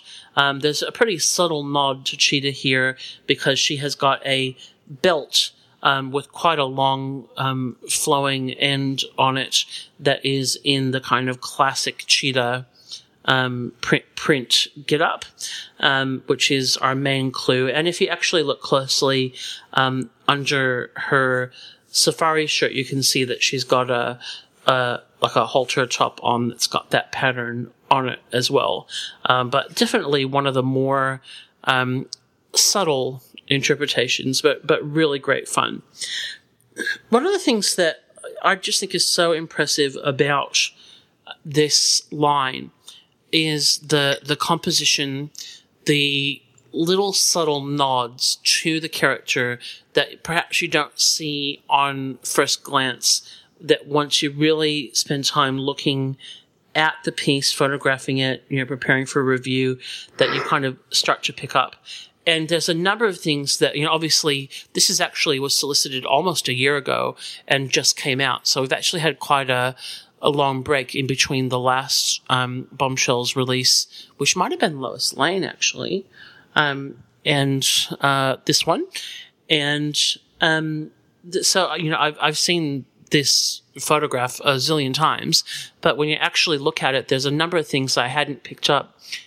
First of all, just in terms of the detail, there's some really interesting, I guess, mix of different materials here, because the majority of it is, a cold cast resin, but then we've got a little bit of maybe wire in it, in that her top has actually got a strap in it that's kind of like laced together, and the ends of that stick up. They look like kind of string, but a bit more detail to them. They are flexible. I'm definitely not going to kind of test how flexible they are, because if they break on air, then I'll cry. Certainly what I see in the photograph on the box suggests to me that they are actually a bit bendable, because they are pointing up on my statue, but pointing down on the actual box. Like I said, I'm happy with them the way they are. I feel like they're flexible, but just in case they would happen to snap off if I play with them too much, I'm not going to touch them because I don't want to cry on air, and having broken things is sad. The other thing which I really had not picked up at all until I started reviewing this was that she's actually got Wonder Woman's lasso around her neck. So it's not just a bit of fabric there. I had not picked that up at all from looking at the pictures of the piece when I ordered it or when we talked about it in the news. But right around her neck and then hanging over one arm and under the other is Wonder Woman's golden lasso of truth. So maybe that's why she's looking so innocent, or confused because it's trying to make her tell the truth. I don't know. I think it's more to imply that she actually stole it. The thing that's really clever about this is that it actually sits underneath her hair, so you can't actually take it off. It must have been applied, as part of the construction of the piece, and it makes you think a bit more about how this is put together and how many pieces are involved when it's all glued together in one go. The rest is all the cold cast resin. The tail of her belt is, again, there's a little bit of give in it, but I'm not going to test that too much. But it's not, it's a little bit flexible to the touch. The sculpting on this is just fantastic. One of the things that I'm always blown away by is the complexity of taking a 2D sketch or artwork and turning it into 3D. And most of these have been incredibly successful. Obviously, there's a bit of difference in the style from that pin-up style to what you can produce in the sculpted form. But it really is incredibly clever. Just the level of detail that is in this piece, the folds in her outfit, the detail on her safari hat and her goggles, the choices of paint to give just different senses of texture, etc. And even on her hiking boots, there is a bit of a wash over them that gives, that bit sense of a little bit of dirt there. So, John, you'd be very happy with these. Very, very nicely done. One of the things that I was a little bit concerned about when I first looked at the piece that I got, I forgot to talk about how I got this.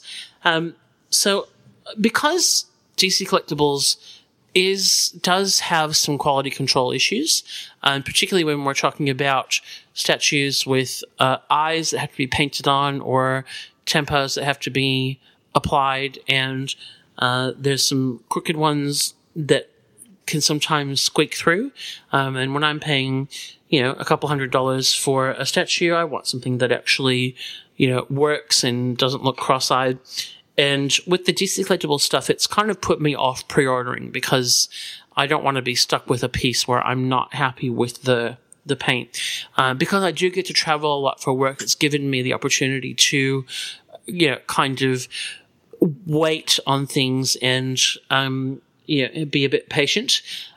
This piece, I was able to actually get through one of our Melbourne retailers. I've noticed a trend lately, and I think this is probably to do with the exchange rate, that quite a few of the comic shops, even some of the bigger ones, are not ordering in, that they're only ordering in the items that are pre-ordered and none for the shelf, which is a bit disappointing. I think particularly with the Bombshells line, which is so popular, I don't feel like they would be hard to sell, but I understand the cost implication of that. So I've got my main go-to, which of course is the Fantastic All-Star Comics, but they only had enough for pre-orders. And then my first backup didn't have any, but my second backup did. So thank you, Alternate Worlds. It's always amazing to go and see your store / museum of things that are priced so high that they'll never sell. There's a statue there that when back in the day when they were on Chapel Street in Melbourne, and they were closing down and moving to Ringwood, etc. And they've got the Shazam and Billy Batson DC Direct statue, which is just an amazing piece, but they have a ridiculous price on it. And gosh, how many years ago would that be that they moved? That was years ago, because that was actually the last time I went to Alternate Worlds. Was they were still on Chapel Street, and that would have had to be 3 years plus, maybe 4. Yeah. And I remember then saying, "You got any flexibility on that price?" And they were like, "Nope." I'm like, okay, it's still there. Anyway, that's all right. Occasionally they help me out with pieces like this, so we like them. They used to do good sales back in the day, like around Christmas. They'd have like a sticker sale where everything with like pink stickers is like $5, and everything with that is $10. But I mean, they've got an amazing, amazing stock. They've got a lot of Bowens. They've got a lot of statues and stuff. And maybe there are sales, and I've missed a chance to get that at a semi-reasonable price. But I just laugh. Anyway, back to Cheetah. I'm so pleased that this line is continuing. It's so great to get characters like this. One thing, and this isn't a criticism of the piece at all, but one thing that I do think about the Bombshells line is when we're getting characters like Cheetah and Killer Frost is coming and Bumblebee is coming in this line, etc., and these statues are so popular, I would love to see more depth in the comic accurate characters that they're producing. We've seen the CoverGirls line seems to have kind of stopped or coming up very slowly, etc. And there are a lot of characters, classic DC Comics characters like Cheetah is a great example that, we've had a Cheetah bust. I've got that sitting here somewhere. But never had a full-size statue of an actual comic version of it. And I would love to see that happen. But this is just such a fun, fantastic piece. And it's the kind of thing where, certainly the reason I bought it was because I enjoy this line and I want to continue, collecting it. But the piece on its own is just so clever. Oh, there's a couple of other bits I haven't mentioned. She's got a little dagger that's got a sheath, which is really nicely done, sitting on her belt. She's also got like a pearl necklace, which is probably again product of a heist, which is actually sculpted on, and it's been painted quite nicely, on top of the flesh paint, and could have been a quality control disaster, but done a really good job. I can't fault the paint on this. Really happy with this piece, and sorry, Justin, I've got to give her a $10 out of 10. I'm glad to hear that about the paint, because I know Batgirl and Lois, you kind of you had some issues with. So yeah, Batwoman in particular was pretty disappointing, and I know there was a lot of the wire on her little lace thing, which I have just been brave enough to try, is actually wire, very flexible, so you can actually bend it to look more realistic. Batwoman was a little bit of a fail there. I know there are a lot of quality control issues there, so it is great to see. Certainly my piece has got no issues, and hopefully that's the same across the board. Well, good. Well, yay. I always enjoy when you guys do these, because I really like that line. I wish they would do action figures. But give them time. I suspect it's coming sooner rather than later. Well, thank you for that, Scott. And you know what? I think we'll come back and we'll maybe do something fun again. Yay! The Unmen are back for revenge, and they want Swamp Thing! Weed Killer's poisoning Swamp Thing's home! Who can save it? Swamp Thing! Nobody poisons the swamp trap. I live here. It's feeding time for my Venus flytrap. Ah! It won't stop me. Is this the end of Swamp Thing? No! My mighty Bog Rover will put an end to you. Fire! Swamp Thing, Guardian of the Earth. Swamp Trap playset, Bog Rover and figures sold separately. Well, a few episodes ago, we introduced a brand new segment called the ABCs of Toy Collecting. This was Justin's brainchild, and the idea is that we run through the letters of the alphabet. We each take a couple of letters and talk about a particular figure that either is in our collection or that we owned at some point that works for that letter. And the great thing about this format is that, with a number of hosts and the different things that we collect, I reckon once we get through the alphabet, we'll be able to just start again and make this a regular running feature of the show for a little while. So in the first segment, they covered the letters A to F. And so in this segment, we are going to be doing the letters G to L. And John, by the luck of the draw, you got G. And I wonder which character starting with G you might have chosen. Well, I was going to do the Star Wars figure Gra-Gra.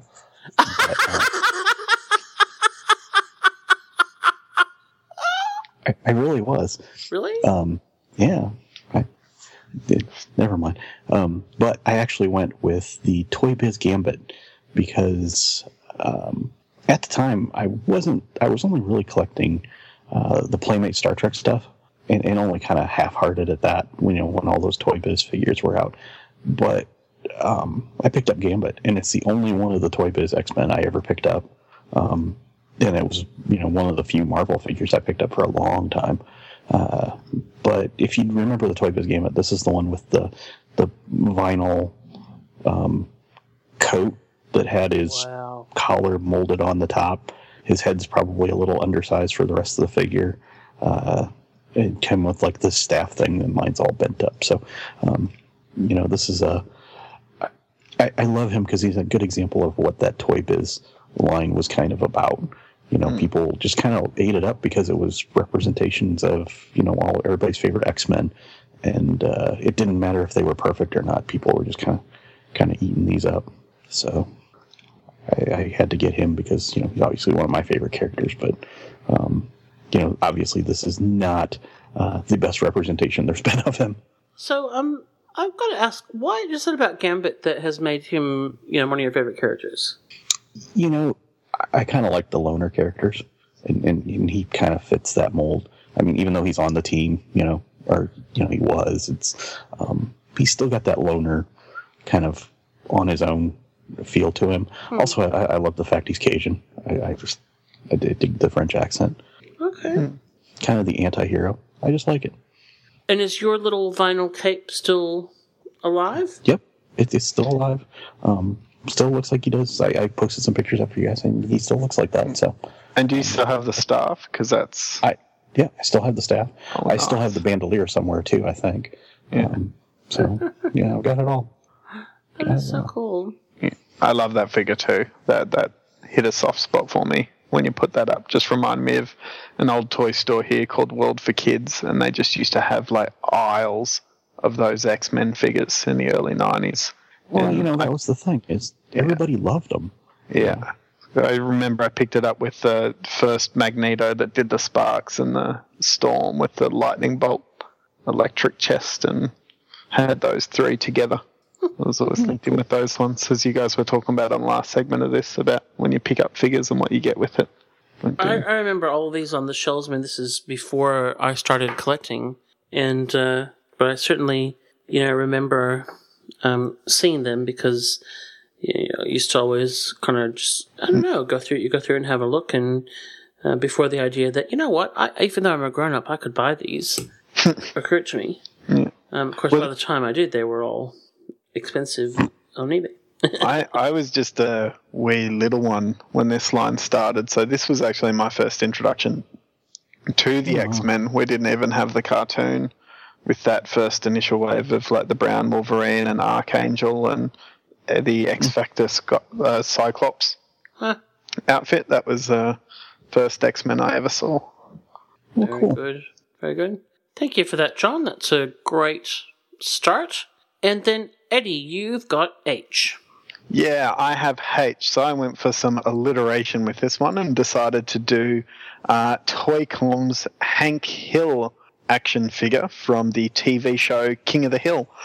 So this comes from a weird period of action figure collecting for me in the mid to late 2000s, where I wasn't really picking up too many superhero figures, but I was buying a lot of figures based off comedy and in particular cartoon properties like Invader Zim, the Muppets, the Simpsons Playmates, figures, Futurama, and one company got King of the Hill, which I know is mixed with some people, but I thought there was often some great comedy in there.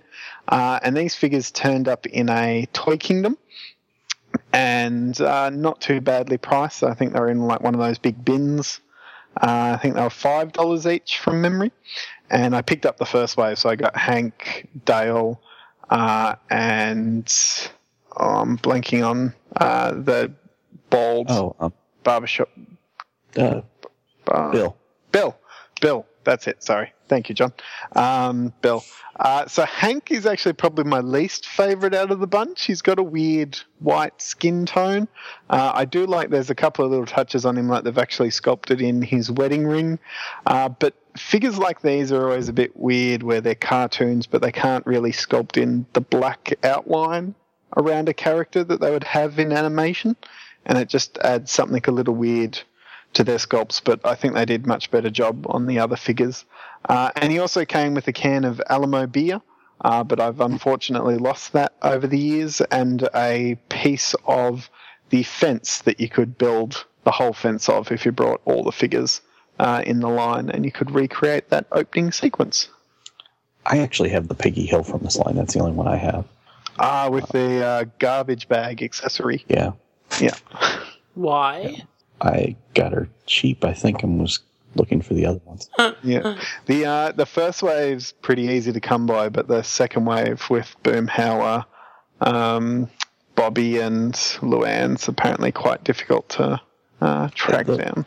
The Peggy was well done. I mean, for what you were saying, the comic or the cartoon brought to 3D form. That's always hard to do. Yeah. And I think they did a decent job, sculpt-wise. So I like these.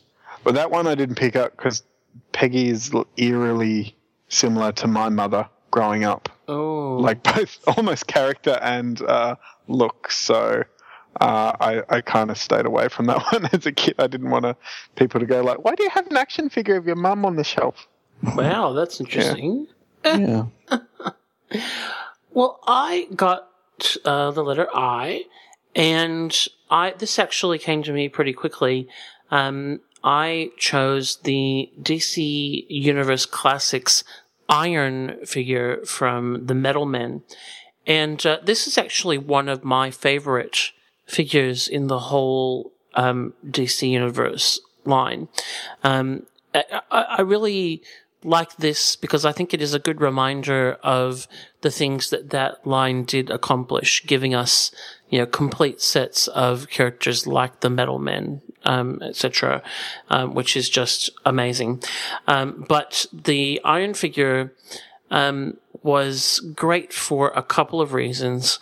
One was that it came with some fantastic add-ons. So, of course, the whole idea of the Metal Men is that they can use their abilities to take on different shapes and forms, etc. And so, as well as just standard hands, Iron came with two different swap-out hands, one with a giant wrench that could be added onto his left hand, and then the other with like a ball and chain that could be added onto his right hand. So very well done in the accessory space.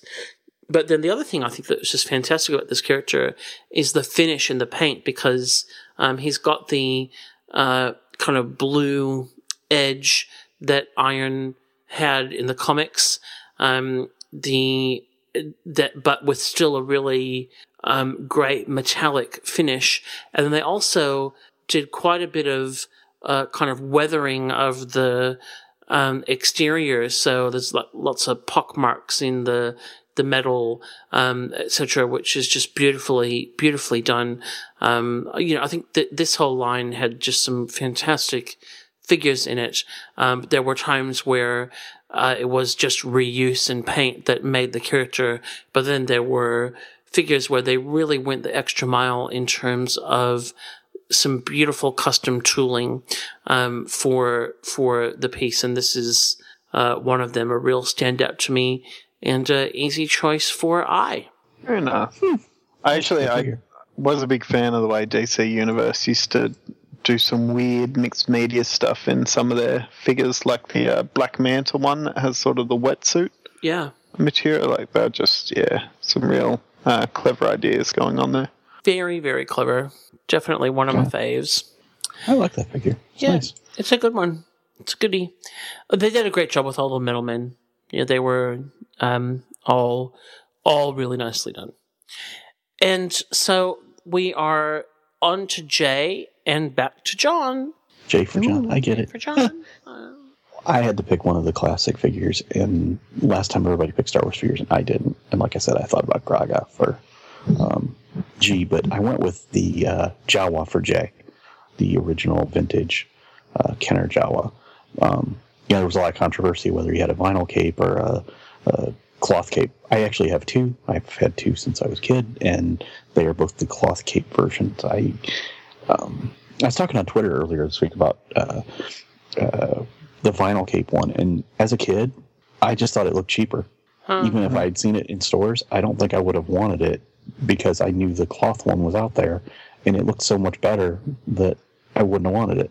So I always liked the cloth cape one better. Which came first? The vinyl one, yeah, and they're very, very rare to actually find them. And you know what? Even if I'd had the vinyl cape one, the cape would have been ripped out in a month and tossed aside. So the vinyl ones are rare, did you say? Yeah. It is. It's one of those weird ones, though, where it's quite rare in packet. You can find them loose, but the problem is there was a lot of reproductions of that vinyl cape done. So, and it was very easily replicated, so it's almost impossible to tell a repo cape from an actual one. So if you can find it in box, you guaranteed a genuine, and that's really skyrocketed that one's price. I'm sure my original one was a vinyl one. Really? Yeah. Wow. Yeah, I only ever had the two cloth cape ones, and like I said, if I had seen the vinyl ones, I would have thought they looked cheap even as a kid. I remember looking at the pictures of them going, "Oh wow, this is," because the card back actually had the vinyl one on it, I believe. And when I saw the cloth one, I was like, "Oh, this is an improvement. Wouldn't want that other one anyway." I remember that as a kid. So isn't that funny? Yeah, and that's the last time we see soft goods in the vintage line up until Jedi. I don't think there's anything else in between, like from Empire, that had soft goods with it. So, no, Yoda did. Yoda did. Yeah. Sorry. Yoda, yeah. Yoda had his little jacket. So when did the cloth cape one come out? Like how soon after the vinyl one? It was an early running change, and what I had heard, and I don't know if this is true, is that it was because the figure was so small, it was a perceived value thing. Okay. Just to make it seem like he was worth a little more, worth the price that the other ones were, because he's so much smaller. There's most people have never even really seen the vinyl one, just randomly, kind of like what Eddie was saying, because the vinyl capes kind of either deteriorated or were reproductions or whatever. But there was a Woman's Day magazine that did a big space base custom thing you could order plans for, and in their pictures they actually had maybe a dozen of them, the vinyl cape ones, and so people are always kind of fascinated by that they were able to see that many at one time, because you normally don't see a lot of them, or people were never gathering that many of them at one time. So that was before army building. Yeah. But I had the Jawa Droid Factory, so that's why I had to have two. Excellent. Yeah. Okay, and you got a nice theme to your two choices of vinyl cloaks. Yeah. And then Eddie, you've got K. I had K, which was actually a surprisingly hard one to come up with. But I decided on the end for Kamakura, who is the apprentice of Snake Eyes. So he's from the G.I. Joe line. And the figure that I chose was the first version of Kamakura that I got, which is from the G.I. Joe first movie, Rise of Cobra line. And I've just really always liked this figure and been very interested in him. And he does seem to be quite a popular one with G.I. Joe collectors, which is kind of odd because he's basically a kit bash figure. There's nothing on him that's original. He's a makeup of basically the Duke reaction armor, body and legs, but also has a Storm Shadow head and arms from the 25th line. And he comes with the Ninja backpack and accessories from the Ninja Viper from the 25th line. So he's just a kit bash of pieces. But he's a cool character. He was the first character done in this sort of super articulated 25th sculpt that came from the new sculpt era of G.I. Joe from the early 2000s as an apprentice to Snake Eyes. So it was the first time we were getting a character in this kind of style that wasn't from the Real American Hero line for the 80s. So I think that sort of helped make him popular too. And I was wrapped because I actually picked this guy up for $1. We got a lot of the Rise of Cobra clear out figures here in Australia at a place called Toy World. And you could pick these figures up for $1. Just there were baskets and baskets of them. So a lot of these sort of later era Rise of Cobra figures like Agent Helix, Kamakura, bench press I got out of $1 bin, as well as mini army builders. So I was quite happy to get this guy that way. And yeah, I still like picking up and play with him, but yeah, very, very weird one. Yeah. I noticed, that there's actually a TV and Film Toys review of this figure.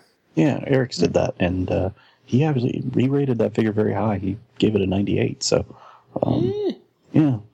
As you guys know, I'm not a Ninja G.I. Joe fan, so he was not the one I picked up. Yeah. No place in the G.I. Joe world for ninjas, according to John. There's lots of place. They're there, but they're in the shadows. You never see them. Yeah. It's called Issue 21, the greatest G.I. Joe story ever told. Just... Oh, dear. Well, I'll break this up by moving on to our final letter of the segment, which is L. L. L's tricky.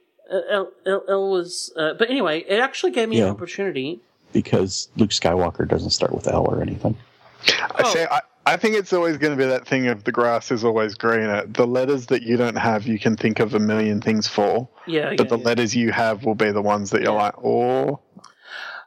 Yeah, I mean, I didn't want to... I felt... I was trying to do something a little bit more obscure than Luke, right? So, anyway, it actually gave me an opportunity to open something that I bought a little while ago and hadn't opened yet, and that was the SH Figuarts Luigi, from Super Mario. So I've had the SH Figuarts Mario for ages. I hadn't picked up the Luigi, and because they're not super expensive pieces, but when they first came out, getting them in Australia was, by the time exchange rate, shipping, blah, blah, blah, was turning into an expensive exercise. So I kind of thought maybe I'd just stick with Mario because, it's just I thought it was just cute. But then I actually got this guy on sale at Zing, perhaps at the end of last year. Just kind of saw him reduced, and I was like, Luigi, I'll have him. Great fun. But I hadn't actually ever opened him, so I did it today.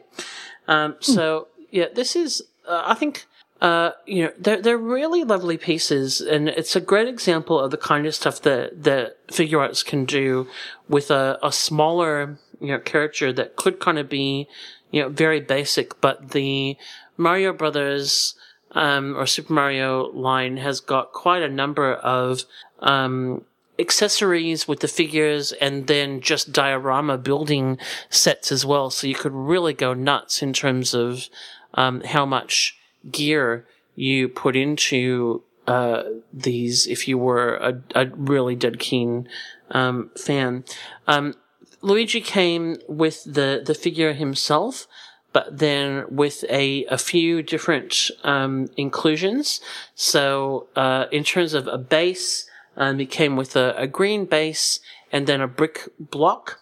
He came with a stand as well that you can use to do quite a few poses, and he's got a little panel in the back that you can swap out to one where with a peg of the base stand fits in, if you want to kind of do some more aerial poses. And then he came with a red shell, and then also hands and parts to hold, so he can hold the shell if he wants to. Really impressive articulation for such a tiny. He's only just under 4 inches tall, but got quite a bit of articulation. Relatively easy to pose, great fun, and I'm really glad that I actually found him and picked him up, because it makes more more sense of Mario for me as well, and I really enjoy these. Oh, good. Did I ever tell you the story about how I brought my Figure Arts Luigi? Where did you take it to? I got no way around this one. I made a mistake. I purchased my Luigi. It was online, so I can't even make my regular joke of I took it to the counter. So I was on Amazon and I saw it pop up there, and I was like, oh, okay, let's have a look here. I wouldn't mind picking this up, but, shipping and all that. So I'll do that. And it's like, it's a one-button checkout, so that'll take me to the checkout because my details are already in, and I'll see how much this costs. Oh, no. So I click that one-button checkout, and they're like, you have ordered the Luigi. Well done. Here we go. It's like, well, whatever it cost, I just brought it and paid for it. So there we go. And there we go. How much was the shipping? It actually wasn't too bad. It only came to like $65 or something in the end, which was, not too. Yeah. Yeah. Well, I think I ended up paying $25 for him at Zing. Oh, nice. I know. It was a really... Yeah. Yeah. Anyway. I got the Yoshi from then before Christmas for I think it was $40 they had him down to, so they get some good deals on Figure Arts. Do you have any of the accessory sets for these? I don't. I only got Mario and Luigi because I'm not really... I've got the first couple of them. I still need to pick up I think it's accessory set D with a lot of the villains. Oh yeah, I know which one you're talking about. Yeah, but they are great. The tubes and the tunnels, and Luigi's set came with the fire plant piranha piece, and there was that helps. Oh, it did. Yeah, you're right. Yeah. Yeah. So clever. Wah, wah, wah, wah, wah. Okay, well, let us know if you're enjoying this. We got a lot of positive feedback on the first segment, and it's a great chance to talk about some things that maybe we wouldn't do as a Toy of the Week, but that are fun to chat about. And I'm sure we'll come back with another segment of this soon. But right now, we're going to take a break and come back with some feedback before we finish off the show. Yay. The Unmen are back for revenge, and they want Swamp Thing. Weed Killer's poisoning Swamp Thing's home. Who can save it? Swamp Thing! Nobody poisons the swamp trap. I live here. It's feeding time for my Venus flytrap. Ah! It won't stop me. Is this the end of Swamp Thing? No! My mighty Bog Rover will put an end to you. Fire! Swamp Thing, Guardian of the Earth. Swamp Trap playset, Bog Rover and figures sold separately. We love hearing from you, and if you would like to give us some feedback, you can email us at podcast@actionfigureblues.com. You can tweet at us at AFBlues. You can post on our Facebook page. You can come to the AFB forum at afbforum.com and post things, or you can just open your window and shout, and if you happen to live near any of us, we might hear you, but we could also call the police. So I would recommend one of the other options. Speaking of Twitter, Eddie, you've got a tweet to read out. I do. This comes from the Twitter handle Blue Ninja, and he says, Yoda loses his lightsaber in the Senate chamber battle with the Emperor at the end of Revenge of the Sith. And he does. So thank you for that, Blue Ninja. How come is it every time I miss an episode, you guys get your Star Wars continuity back to the front? We had C-3PO's silver leg. Now we got Yoda's lightsaber. I wasn't on the silver leg episode, thank you. I would have been able to. Yeah, I was. Let's just read that. But when we were talking about Hot Toys Yoda, Ben asked what happened to Yoda's lightsaber, and I'm sorry if that happened in the prequels, then I don't know because they're not in my continuity. So there you go. That's my excuse. I'm to it. But thank you, Blue Ninja, for your help. Yeah. And Derek WC also has help for us, John. Yep. Derek from the Fan Holes. He actually wrote in about Kamen Rider, which I was talking to him about on their show, so that's kind of cool. He said, and for the guys of the show, just think of Kamen Rider Drive Gold as the final form of Reverse Flash. Now, I have not watched enough Kamen Rider Drive to get up to that point, so I'm glad he knew that, because there was a figure coming out of Kamen Rider Drive Gold, that's what it was, because I could have never told you, because I did not get that far in the show. I only got about 4 episodes into Drive. Now, does he mean the Reverse Flash from the CW show, or the Flash from the comics? It's so confusing. Knowing Derek, I would say probably the comics. Okay. Okay. New 52 or post-Crisis? Oh, now you could go over to Fanholes and ask them that question. I could. I bet they would answer it. But I like annoying Scotty more while it's past midnight. Well past midnight. Yeah. All right. Well, look, thank you so much, everybody, for talking to us. We appreciate it. Let us know what you liked about this show, what you'd like us to do differently, what we got wrong, and we appreciate all of it. And I think it's time to go to bed. Except for John. It's time for John to start his Saturday. And it's time for me to go to bed. I'm off to the post office. Oh, good luck. We talking Ichabod or Hunter Zolomon? And I was just given direction that I have to get lunch too. Okay, fair enough. Well, we'll leave you to it. Bye, everybody. All right, have your pets spayed or neutered. Please. And anybody want some jelly babies? Let me know. Are there any left? Oh my gosh, you have no idea. Do you want ants? Because this is how we get ants. You're right. Now, ants in Australia, are they like, a foot long? And Yep. Yeah. I've been meaning to because on Marvelicious Toys, they were talking about the ant figure that came with the Ant-Man for Marvel Legends. And they were going like, this is just a ridiculous scale ant. There's no ant could be this big and da-da-da. And I've got ants at work that are bigger than it, so I want to put it in there and get a photo with them. Bye. I'm terrified. All right. Bye. Bye. Night, guys. Safe trip this week, Scott. Thank you. Yeah, good journey. Bye. The Action Figure Blues podcast can be found on iTunes and Stitcher Radio and can be downloaded direct from actionfigureblues.com. Wherever you listen, please take a moment to leave a positive rating and review to help others find our show. We also have an active fan forum at afbforum.com where you can join with all the hosts of the podcast and many other collectors to discuss news, reviews, old lines, and trade and sell in a safe community. Please join us there.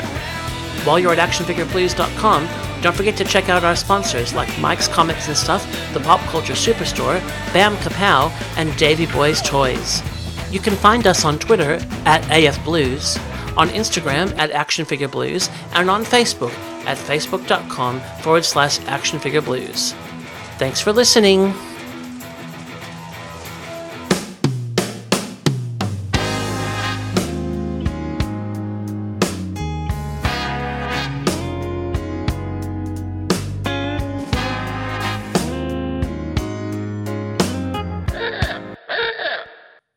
Awesome. Okay, yeah. I think we're ready to actually make a podcast. Yeah. So I think we should actually make a podcast. Oh, wait, hold on. Oh, no, it's brought to you by, it's Bam Kapow and David Boy's Toys. BK and DBT. The DC Collectibles Trigger Bombshells tattoo, and our discussion topic is the next round of the ABCs of toy collecting. Hasbro Marvel Legends Namor. Do I need to say action figure, or is that implied? I think it's implied. No, I think you should say it. Now, John. Highly articulated action figure. Are you as contrary in your real life as you are on the podcast? Yes. Okay. That's good to know.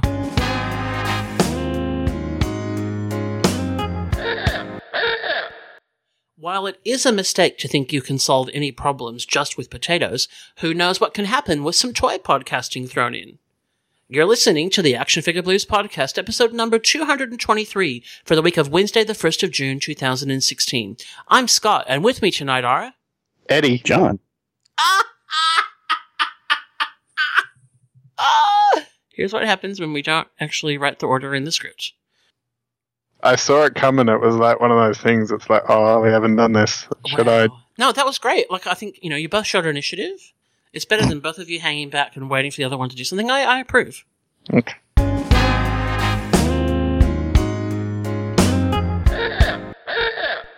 While it is a mistake to think you can solve any problem just with potatoes, that's not actually right. What's this? It's any major problem. I hope you're getting the Hitchhiker's reference here. Huh. No? I've never read it. Wait, what? I've never read it. It could happen. Oh my goodness. Okay, I can't deal with that right now. I just have to keep going. Okay. I'll cry later. Here we go.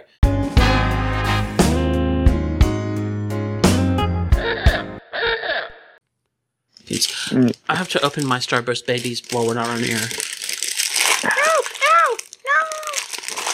I miss the jelly beans. They used to be the best jelly beans. Oh, shit. Man, that didn't go well. Well, look, I mean, for ease of access, they're now all over the desk. So, from a access perspective, perfect. From a mess perspective, not so good.